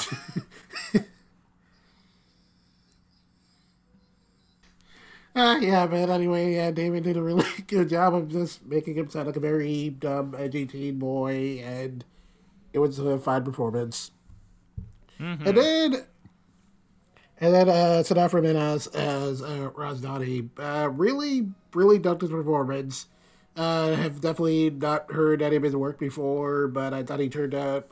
I thought he turned out a really fantastic performance and did a really good job of making Rajdani come up as just like a very curious guy, just kind of like wanting to know as much as he can about like the nature of his world. The nature of this world he's found himself in, and trying to learn as much as possible. But at the same time, he's also just like this very chill and reasonable dude. He's clearly he's smart and he knows he's smart, but he doesn't but he's not the kind of person who flaunts it. He's so very nice to the people around him. And even when there's a lot of situations where like everyone's trying to pin the blame on somebody else, he's always like the first person to be like, okay, no, let's be reasonable about this. Let's try to figure out what's actually going on. He's always the first person to do that. I thought that was like a really fascinating aspect of that character, and I thought Sinatra did a really good job of like getting that across really well. And it was definitely interesting that he was probably like the longest running companion on the show, and I definitely really like that. Because I feel like in a lesser show he would be a minor character, but like I'm glad he stuck around this long. And then It was definitely very interesting when he went on like the 2,000-year journey, and he's like talking about all the different worlds he's seen, and especially like this one where someone actually did like experience the concept of death in that world, and him just I was very curious if that was him as the mad scientist or if there actually was somebody else. I couldn't tell, and that made it fascinating. I have a hunch. Yeah. It felt very ambiguous. It felt very ambiguous as to whether or not it was. Sorry, what'd you say, Patrick? Razdani was just like a very chill, nice dude. And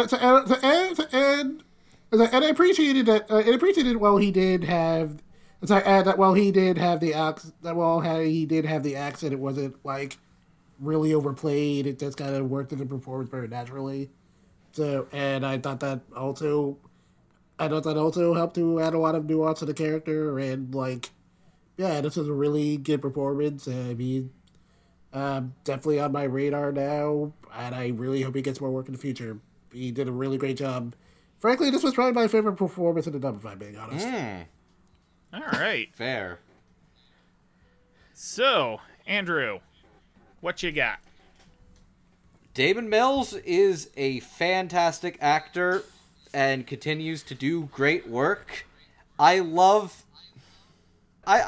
Mills does an excellent job sounding like this kind of like nothing matters to him at all. He's so cool and so important and so like really good at what he does, but like he's extremely insecure and really wants Nozomi to notice him. Oh man, there is a fun relationship like diagram by the end of episode 10 where it's like the girl in the cast, she can read everybody's mind. She knows that one awkward guy who I'm like 90% sure is voiced by Chris Rager is into her, and he's like, oh man, I really should confess to her, but like, I don't want to ruin things. Maybe I can still ask her to hang out or something like that. And she's like, oh god, this is so awkward, I gotta get out of here. Because she's actually really super into Asakaze, because she's the only one who really knows how he actually thinks and feels. He's not just a tough, cool guy. He's also really sensitive and really caring and wants people to notice him. Oh my god, she's the I can fix him type. You are only just now coming to this realization. Yes, I just picked up that she's the I can fix him type, but even she's just like, yeah, no, you kind of suck. So she eventually ditches him and joins Hoshi. leaving him by himself. I think that's interesting. But yeah, she's got a thing for him. He's got a thing for Nozomi. And Nozomi is a free spirit, untamed wild stallion, goes wherever she pleases, even if it means careening off a cliff. Anyways, yeah, Damon Mill is fantastic. I really like him. I really think he's got a level of complexity, and I love his relationship with the other characters. And I kind of like at the end when he's just kind of broken and he's just like, this is her compass. Do what you gotta do. I think he even... I think it's very subtle, but I think it kind of implies he helps them get out at the end. And that brings us to... Yeah, no, Damon Mills is great. And I love Siddhartha as Rajani. One of the best things about the post-COVID era of dubs is the fact that it has opened the world for all these possibilities of potential casting and dubbing possibilities. I know, at least prior to COVID, you will very rarely see like Southeast Asian characters in anime, period. So I feel like I appreciate that Sonny Boy, in the end, took a chance with getting an actor who can fit a character like Rajani and opening it up to the whole world. So they found Siddhartha, and he is in British Columbia, Canada, by the way. That's where he's located, for anybody curious. And... Oh, okay. Yeah. Oh. So he's a Canadian actor of Southeast Asian descent. And... yeah, he's fucking fantastic. He's perfect. He absolutely perfect. He nails Rajani's kind of friendly and helpful, but also his insatiable curiosity and a little bit of his manic craziness too. Because he's like friendly and smart and intelligent, but he's also a little bit of a mad scientist as well. Like, I love, like, after the fact that they've kind of accepted there's no way back home, he kind of goes mad with his ant. He goes mad with his ant farm, and then he's just like, "Oh, I'm observing, and I get to see them all interact. Ooh, I feel so like he does that almost in a way of like feeling powerful after feeling hopeless. So he kind of turns to being powerful enough to be over a bunch of ants, and then his ants get stolen from him. He's like, "No way, no, my ants! Why would you do that?" He's also a huge Super Mario Brothers fanboy. Because he just has a Game Boy, and he literally creates Mario Brothers 3 power-ups. Because he, like, lets Nozomi borrow, like, the raccoon suit, and then she lights on fire, and then he throws the bucket at her to test his theory. But he is just a friendly, interesting character and person. And I think he captures all the... The other thing I love is, after he pops back again in episode 11... Rajani is a very similar person, but he's a much wiser, experienced, changed person. He has dealt with a lot of moral quandaries and revelations about people who have succumbed to temptation in this world of stasis. Questions like... I think that he answers the very interesting questions about living in a world of death, about trying to create death in a world where nobody is dying, and a world of somebody living in the past, but can't face forward. Where it's like, it's kind of like this juice-uppy gossiping thing he's talking to Mizuho over, but then it kind of turns into a really profound moment, and I think it kind of there's a line that's uttered by Mizuho when he's telling her the story about a guy who was so in love with this girl and, like, wanted to stay in the past, but she couldn't stay with him anymore. And something Mizuho said that stuck with me. She didn't want to relive old memories with him. She wanted them to create a future together and go into the unknown. Rajani is such a sincere, genuinely fun, interesting, and unique character. He's one of the best characters in the show, and I love at how wise and interesting he gets. I appreciate that the show did not go the safe route and went with something different and found something truly spectacular in Siddhartha Manas. I'm really glad they casted him. I think he's absolutely one of the best performances in the dub, period. And I goddamn better see him pop up in more things in the future. He absolutely is worth it. Mm-hmm. So, I guess that means it's my turn now. Yeah, I don't know if there's too much more to Asakaze I can add that you guys haven't already said. Damon Mills is just a great actor. And he plays Asakaze with such this spoiled brat energy. And it's just an absolute delight. He just, like, easily gets used and manipulated because he doesn't quite know how to interact with other people. And, like, it's really good. Really good. But I think of this category, like, the one we want to talk about at the moment, and, like, I think the reason a lot of us, like, signed on to this episode in the first place is Siddhartha Minas' performance as Rajdani. And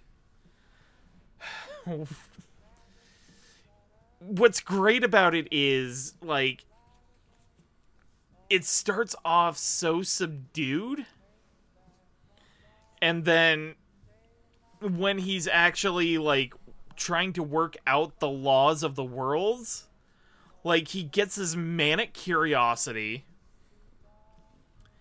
and then all of a sudden, after he goes off on this journey and disappears for, like, 2 or 3 episodes, he comes back in episode 11 and just delivers one of the most powerful monologues I have ever heard in an anime.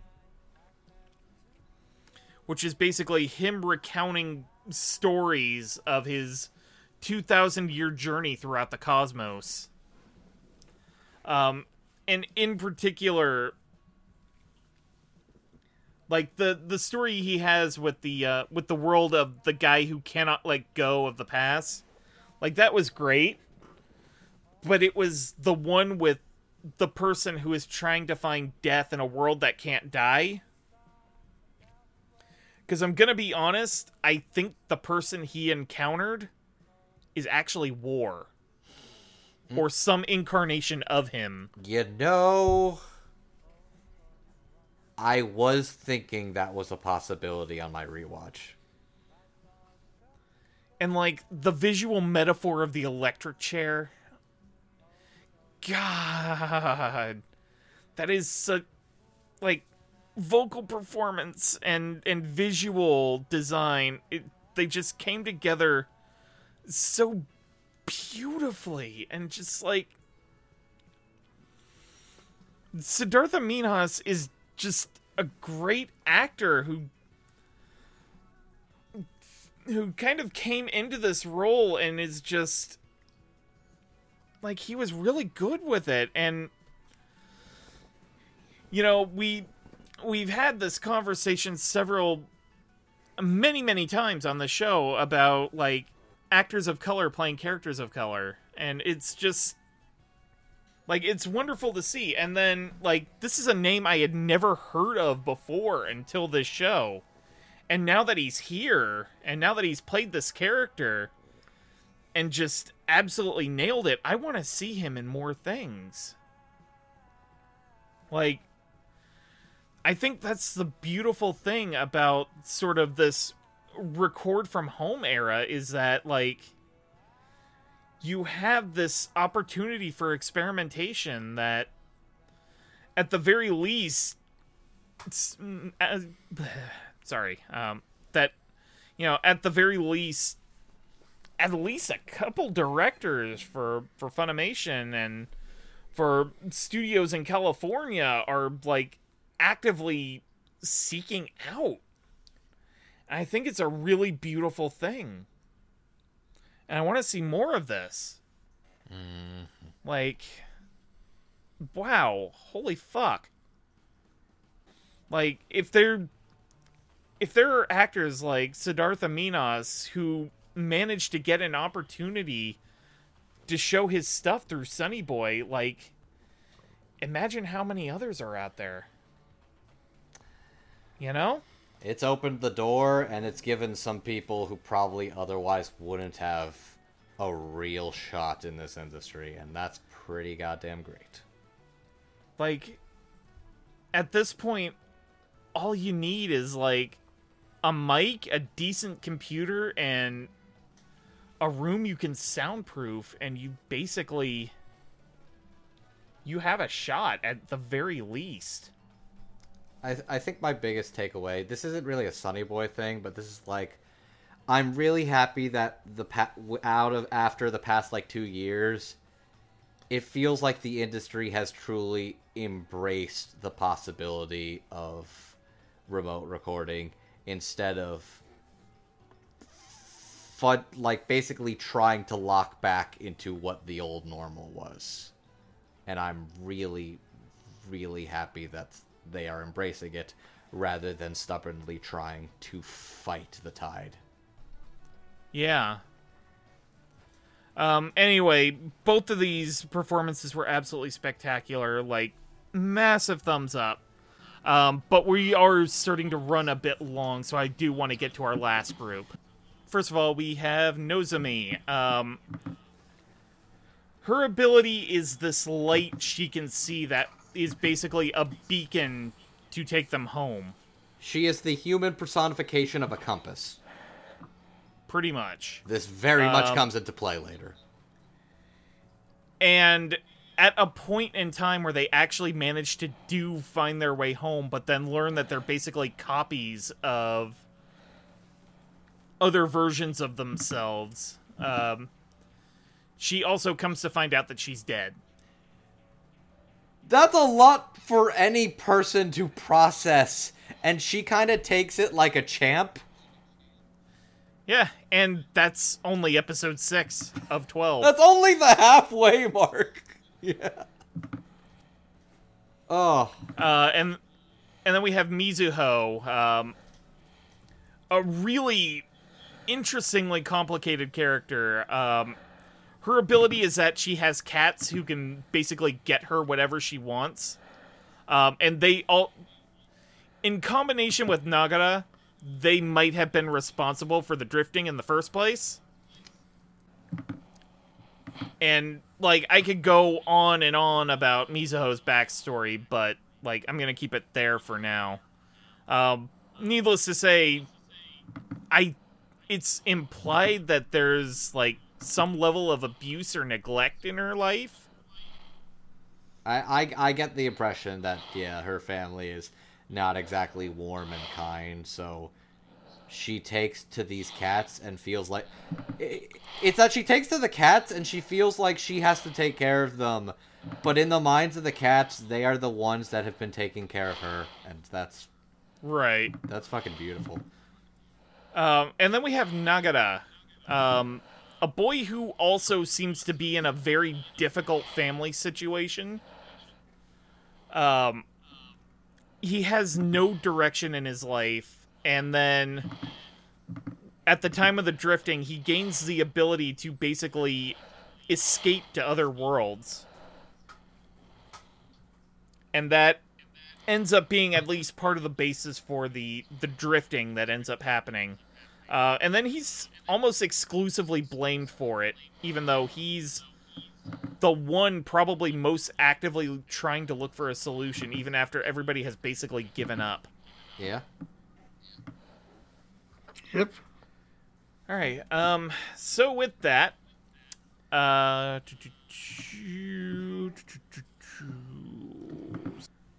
so Nagara is played by Derek Snow. Nozomi by Lucy Christian, and Mizuho by Tia Ballard. Derek Snow you would know from such roles as Danny from Angels of Death, Shinra Kusakabe in Fire Force, and Ikito Tsumura in Smile Down the Runway. Lucy Christian, you would know as Kira Tachibana in After the Rain. Ochako Urahara in My Hero Academia. And Queen Healing in Ranking of Kings.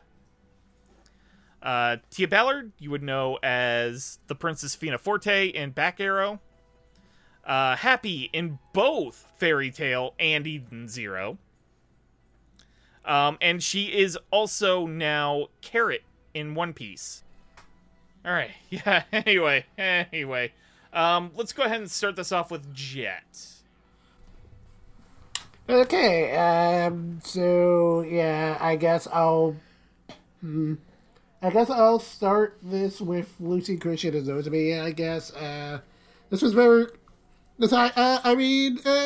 Lucy Christian has yet to turn in a bad performance, and this one was also really good. And like I was saying before, she did a really good job of making Nozomi come off like an actual teen rebel. Like, just very clearly, she marches to the beat of her own drum, doesn't really go with the crowd, and she just kind of does what she wants because she wants to, and it's just kind of like a very naturally cool person, and Lucy does a really good job of getting that across really well, just kind of making her come off as very kind of relaxed and nonchalant about everything. And that contrasts, and kind of how that contrasts really well with Nagara and how much how much he's just kind of like trying to escape everything, and they have like a pretty interesting little dynamic.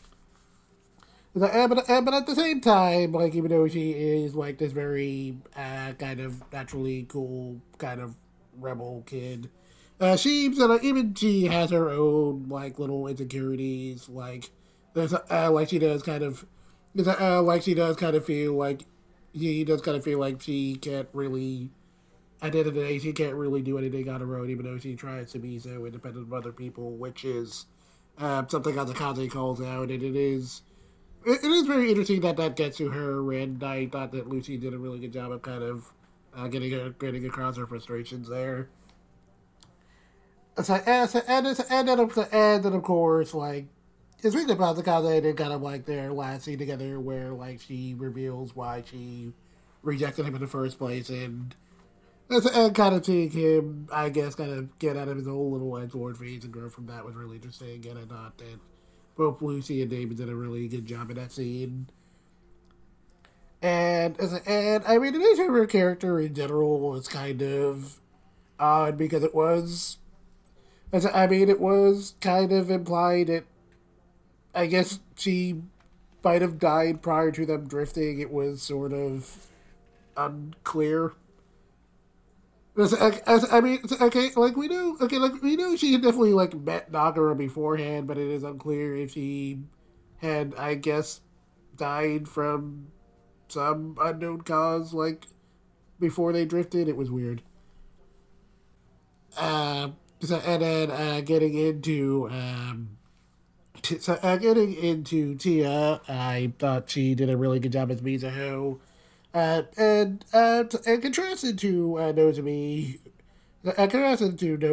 she's like a little bit more of a kind of very typical grumpy teenager who's she's not like, I guess, going out of her way to be edgy, but she's just kind of like clearly very irritable and not very sociable with other people. And Tia does a really good job of getting that across really well. Where she's just like clearly not very good at dealing with other people and just kind of likes playing with her cats. And I thought the team did a really good job of like getting that across really well. And it's like, man, in hindsight, it really is odd. And they got the character. It's like they got the actress who plays Happy to do a character who's just kind of like sitting and playing with her cats. I do appreciate the irony. But yeah, I also thought she had like a pretty good dynamic with Nagara, where her grumpy attitude kind of contrasted really well with like how like disaffected he tends to act towards everything, and how she kind of like gets him out of his headspace occasionally in her own way, but at the same time he kind of. And at the same time, he kind of recognizes where she can be a little hypocritical, and I thought that the two of them bounced off each other pretty well. And it is kind of interesting that at the end of the show it was just kind of like the two of them going back to their own, finally going back to their original world, and that was interesting. And then lastly, Derek Snow as Nagara. I mean, at this point, I mostly associate him with Shinra from Fire Force, and while I know he definitely has a wide character range and is definitely very interesting. Contrasting Shinra, who is like very loud, who is very, loud shonen hero, to Nagara, who is just this very quiet, disaffected teenager who's just trying really, really hard to escape his problems and kind of like, I guess, pretend he doesn't care about anything, but is just kind of like very clearly, but it's just like clearly deeply afraid of dealing with other people, which is something I can kind of relate to in some respects. And I thought that Derek did a really good job of selling this character. That's definitely the kind of way he tries to pretend like he has a very disaffected attitude towards everything, and then a lot of like the vulnerability he's kind of hiding underneath that. Derek did a really good job of contrasting that, and he does a really good job of playing off of other characters like Lucy Kristen and Zozumi and Tia Bauer and as Mizuho really well, and they all have like a pretty good dynamic. And of course, it is like interesting seeing how Nagara grows over the course of the show, where he does kind of learn to like face his problems more directly as he's kind of going across these worlds and sort of and I guess sort of coming to terms with like the nature of everything that's happening. And then when he finally like gets free from this world of stagnation and he's back in his own world, like life is so hard. It doesn't really get any immediately better for him, and he kind of knew it was going to be this way, but he's still ready to face the future come what may. And I thought that Derek did a good job of getting that across. And as one last little thing. I know I said that I was perfectly fine with like Nagara and Nozomi not getting together. I was a little. You wanted him to stick his hand out and ask to be friends. Yeah, I did at least want him. I did at least maybe want him and Mizuho to like stick together, but I guess that didn't work out either. Which again, that does fit with the nature of the show, which is kind of. I'll be honest. I don't think that means they're not gonna stick together. I think that just means that the future there is so much time for the future, even if that doesn't mean right now. The thing that's already changed is the way he views it and the way he approaches even facing like a defenseless bird. Yeah, I was actually going to have you go next because it sounded like you were chopping at the bit to say some stuff. Oh, shit. Okay. Okay. Yeah, the show's good. The show's good. They did good performances. Moving on. No, I'm not going to do that. Lucy Christian as Nozomi. She's very interesting. She's like, you can definitely tell from her performance that she is kind of like this spunky girl who's, she's not quite rude and she's not quite like, she is absolutely fully free-spirited to the point that she does what she wants to do, how she wants to do it. And she stays true to herself pretty much for the entirety of the show, actually. Like, from episode 1, when Cap is like, you gotta join the group text. I could give you a smartphone. And she's like, hey, I'm not doing that. I don't want to do that. Hey, could you give me that phone? Chucks it. And that's just Nozomi. To a T, and she is true to herself. Even when she's intimidated, she is true to herself, and she sees something in Nagara and she really wanted to connect with him. At the end of the day, she really wanted to connect with him and get to understand and know him better. And she did. I actually really liked their relationship throughout the show, and I actually really think like his desire to want to be a better person and to stay friends even if they don't remember each other is really sweet. Yeah. And, like, I do agree. I think on the first watch I was a little annoyed he didn't stick his hand out. But I think it's the kind of thing where it's like, I don't think they won't. I think it's that the future is intimidating, but he's going to change, and their relationship is already more changed than it was prior. And I think he will reach out, and I think she'll reach out too. And I think that's great. And I think Lucy does a great job selling this spunky girl who's a free spirit, but also kind of chaotic and fun and really interesting. And I love her bouncing off other characters. Tia Ballard as Mizuho. Mizuho might actually be my favorite character in the show. She's really interesting. There's so much going on there. Okay, by the way, another thing about the show.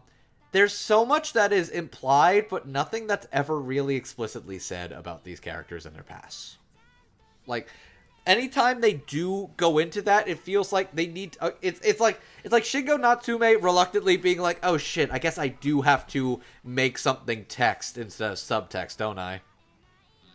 Fine. Because, like, a lot of it's very much implied and just sort of, like, you mentioned, it's sort of implied that she's, like, neglected or her family doesn't really pay attention to her, and she kind of acted out and recluded in because she wanted attention. By the way, there's one thing that I really wish they elaborated on, because it was a really cool thing, but I think it's legitimately, like, I think she had a crush on her teacher, and to try and feel closer to him, she made a copy of his wedding ring, his wedding band. Oh yeah. Yep. Like, that's something that's one of the hanging threads I kind of wanted to know more about, but it tells me just enough. I don't believe there was anything there, but I believe she wanted there to be something there, and she copied the ring, because we learned that her powers is basically a copy that the cats do. And I love her cats. I love how much she loves her cats. I love how much she likes Yamabiko and is like a good owner. I love the fact that she is just an animal lover she really grows as a person, and I love her relationship with Nagara, and I think I would have actually been okay if those two were an item, not gonna lie. Tia brings this very somber, almost like sullen bitterness to her, while making her come out of her shell a lot more, showing that she's a lot more sensitive than she lets on, and growing as a person, as a character. And it's really heartfelt and genuine. And Tia is playing a much more different character than a lot of her other characters I've seen, and I think it's really interesting. It's really complex, and it's a really perfect fit. I think Tia Ballard's playing something very out of her typical comfort range, and I think she excels spectacularly. And then there's Derek Snow. This is probably the most, like, somber and quiet Derek Snow I've ever heard, but he captures everything that Nagara is perfectly.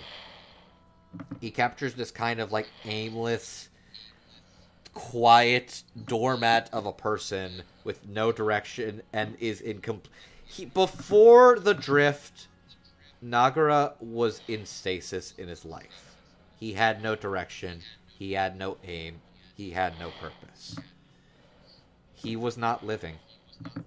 He was merely existing. And then he was forced into a world where none of them are living. They are only existing. And his growth about the adventures and the experiences he has changes him. And he decides he wants to take control.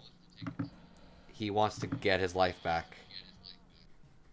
There's something that's... I remember when he's encountering the voice of God. And he asks, well, like, what do you think you'll get? You're like, there's no chance. Nobody's going to remember you. None of this is going to matter. Your life is only going to be so much worse and so much harder from here on out. And Nagara says something that really stuck with me, and I think it's like a perfect thesis statement for what this show is trying to say.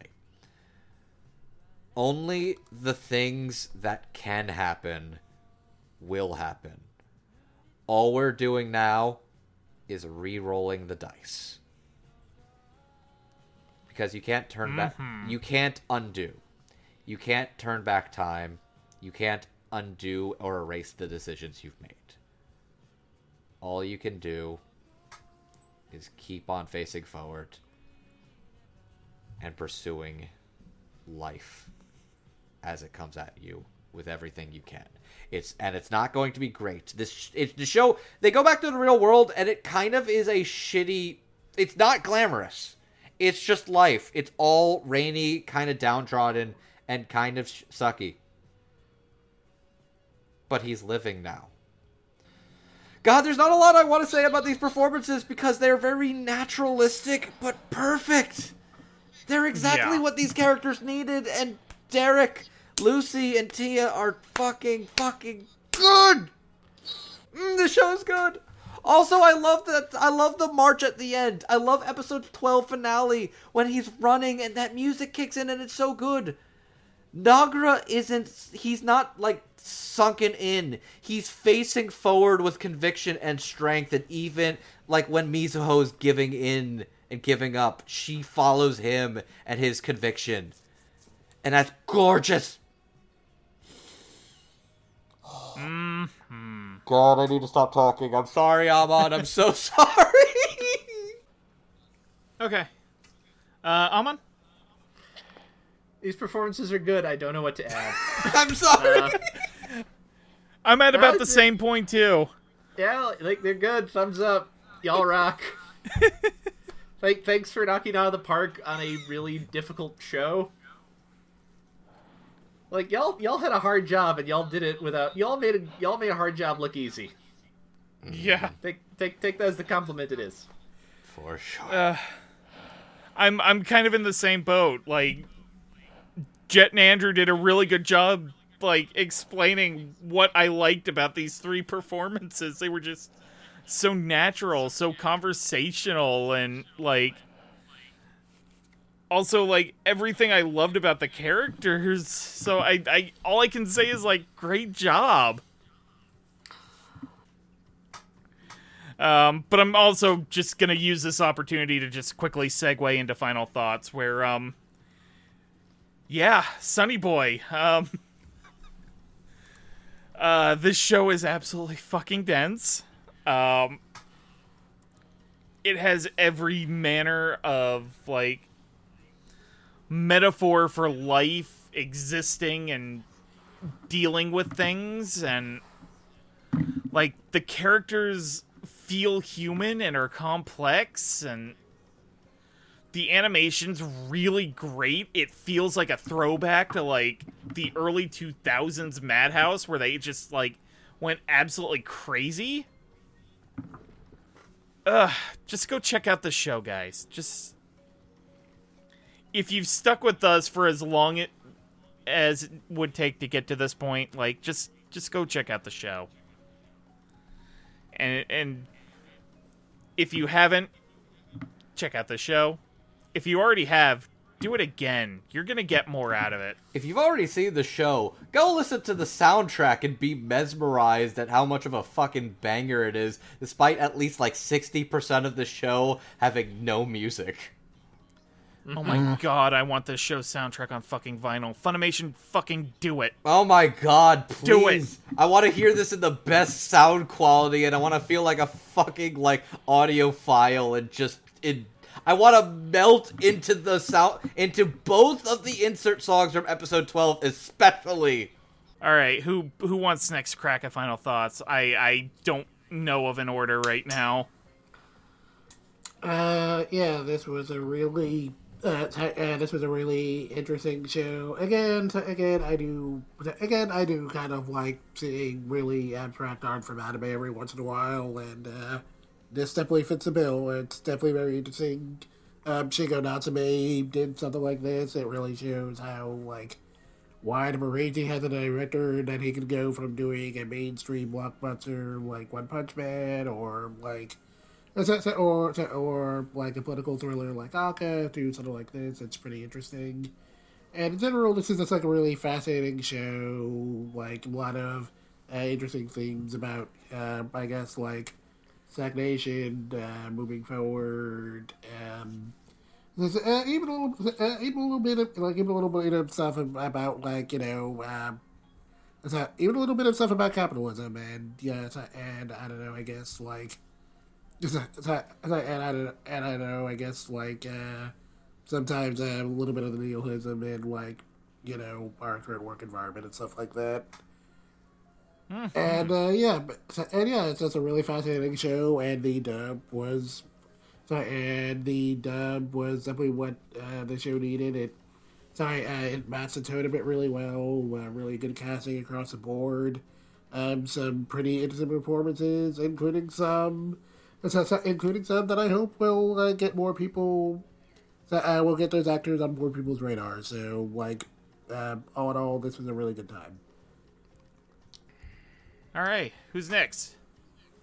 I appreciate that when Shingo Natsume decided to cash in all the cred he built up directing other things, he decided to make something so aggressively uncommercial.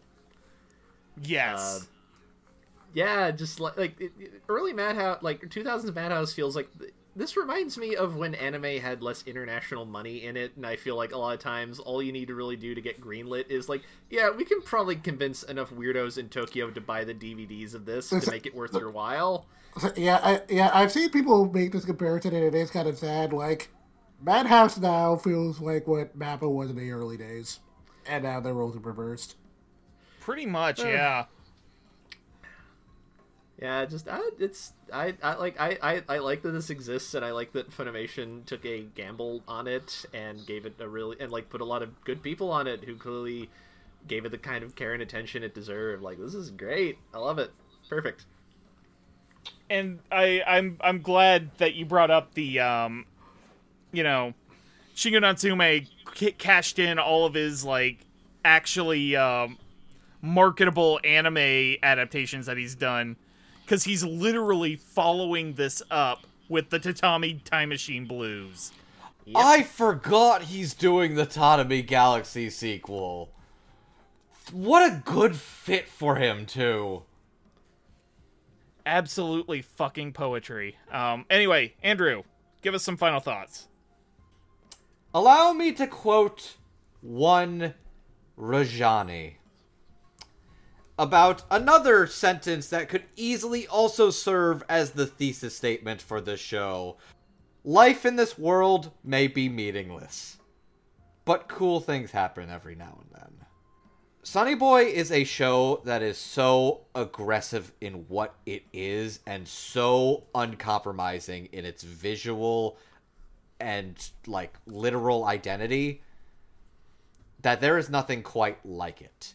It is amazing that something quite like it was made in this year, this era of anime commercialization. It is honestly actually insane that this exists, that it is as unique and compelling as it is, that it is so unflinching at what it wants to be, and that there's so much I could parse about what it's trying to say, and I feel like its message is really going to stick with me for a lot longer than I was expecting to.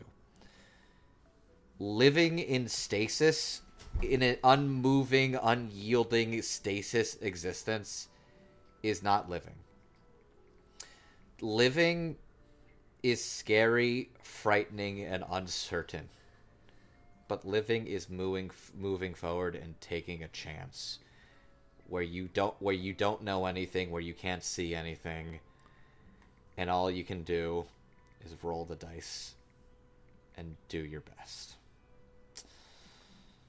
Sonny Boy is a show I didn't know I was going to really care for as much as I did, and I thought it was kind of a little too dense at the start, but then I saw those last episodes, and then I realized I was watching something special. Thank you for bringing me on to do this one for your birthday, Patrick. I really wanted to talk about this show. Man. Anyways, let's wrap this up so I can just blast that fucking OST on my ears all fucking night. Oh, abso-fucka-lutely.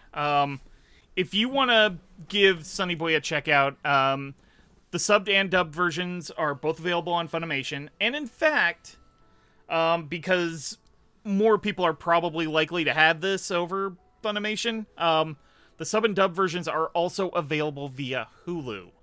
I think Funimation's up to like $7 a month, 7 or 8, somewhere around there. Sounds about right. 2-week free trial anyway. You got to put your credit card information in there. You don't like the service, like, do be sure to cancel that free trial or you're gonna get charged. Kind of the same deal with Hulu, and there's also like a bundle you can get like Disney Plus and ESPN if you want it. Alright, so if you want to see anything we're up to, we're on the YouTube at Dub Talk Podcast. This is also available via audio-only form in like Podbean, Spotify, Apple Podcasts. We're generally open to other podcasting platforms, so it may show up later on elsewhere. We have a Twitter account at Dub Talk Podcast where we mainly just kind of post updates on what we're up to. Sometimes we ask followers stuff. We ask you the deep questions. We also have a Tumblr that is dead. Oh god, that is so... Very dead. Super dead. Buried dead. It's 6 feet under. It's not dead, it's just in permanent stasis.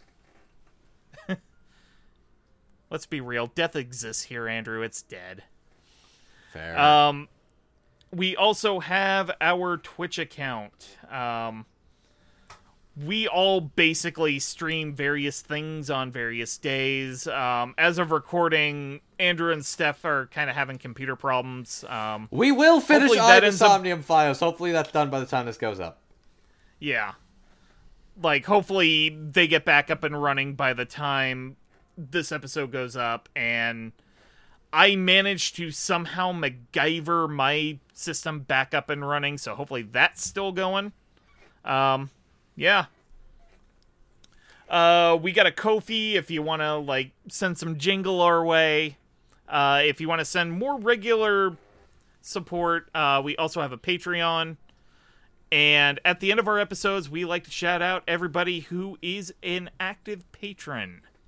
Right now, at the $5 tier, we've got Julia W., Megan's mom and dad, Michelle Travis, Nico Robin, but with yowie hands, Sue Tweedy, Victor My Baroda, and at the $10 tier, we have Anthony Brown, Carly Lessicow, Crimson Echidna, Jacob Wilson, Jared Hawkins, Marissa Lenti, and Otaku Anthony. Thank you guys, we genuinely appreciate it, and do not forget that once a quarter, we raffle off the ability to make us watch whatever the fuck you want. Within that reason. Is probably also going to come up in the next couple weeks as of recording. May come close by the time this episode actually releases. You never know. So remember, if you give us $10, you can make us watch whatever the fuck you want. Whatever the fuck you want, as long as it's dubbed. Within reason. I mean, we say within reason, but we get, you know. Fair enough. Anyways, either way. Alright, so, why don't you guys plug yourselves, and then we will go ahead and sign off. Hi, my name is Andrew, aka Classy Spartan. You can find me over on Twitter at MangaMan9000.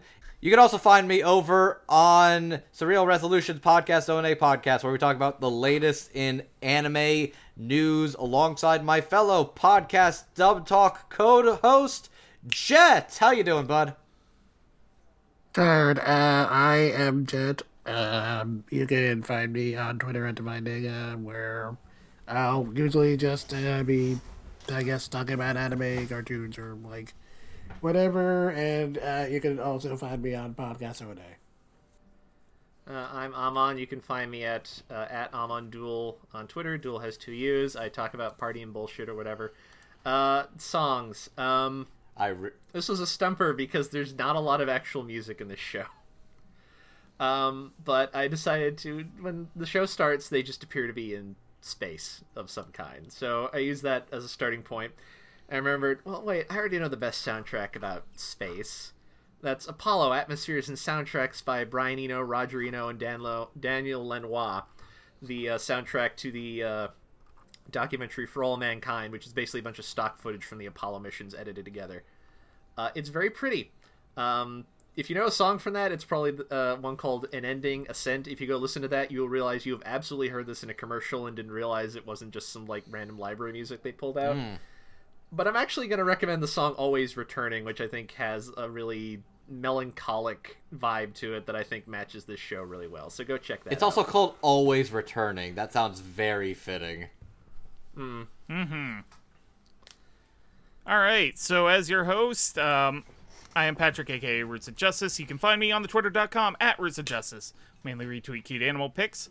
Talk general fandom stuff. You should come by. Say hi. I'm nice. I am actively working on something for the blog. Finally. I know I keep saying that, but, like, I actually have something, like, kind of decently drafted, so maybe it'll get posted by the time this comes out. I don't know. We'll see. I'm also kind of getting my bearings with video editing, because I kind of want to do, like, YouTube essays, so we'll see what happens with that. Nice. So with that, I think we're going to call this episode a close. Thank you for sticking with us for what's probably going to be, like, close to or, like, on the dot 3 hours. So, this was a really fun conversation. I genuinely appreciate you guys for showing up and talking this, like, spectacular show with me. Anytime, man. Anytime. Alright, so with that, I think I'm going to go ahead and call this episode a close. You all have an absolutely wonderful evening, and otaku on that daba. Good night, everybody. Otaku on, and don't be afraid to re-roll the dice. Rock over Boston, rock on Chicago. Good night. And click.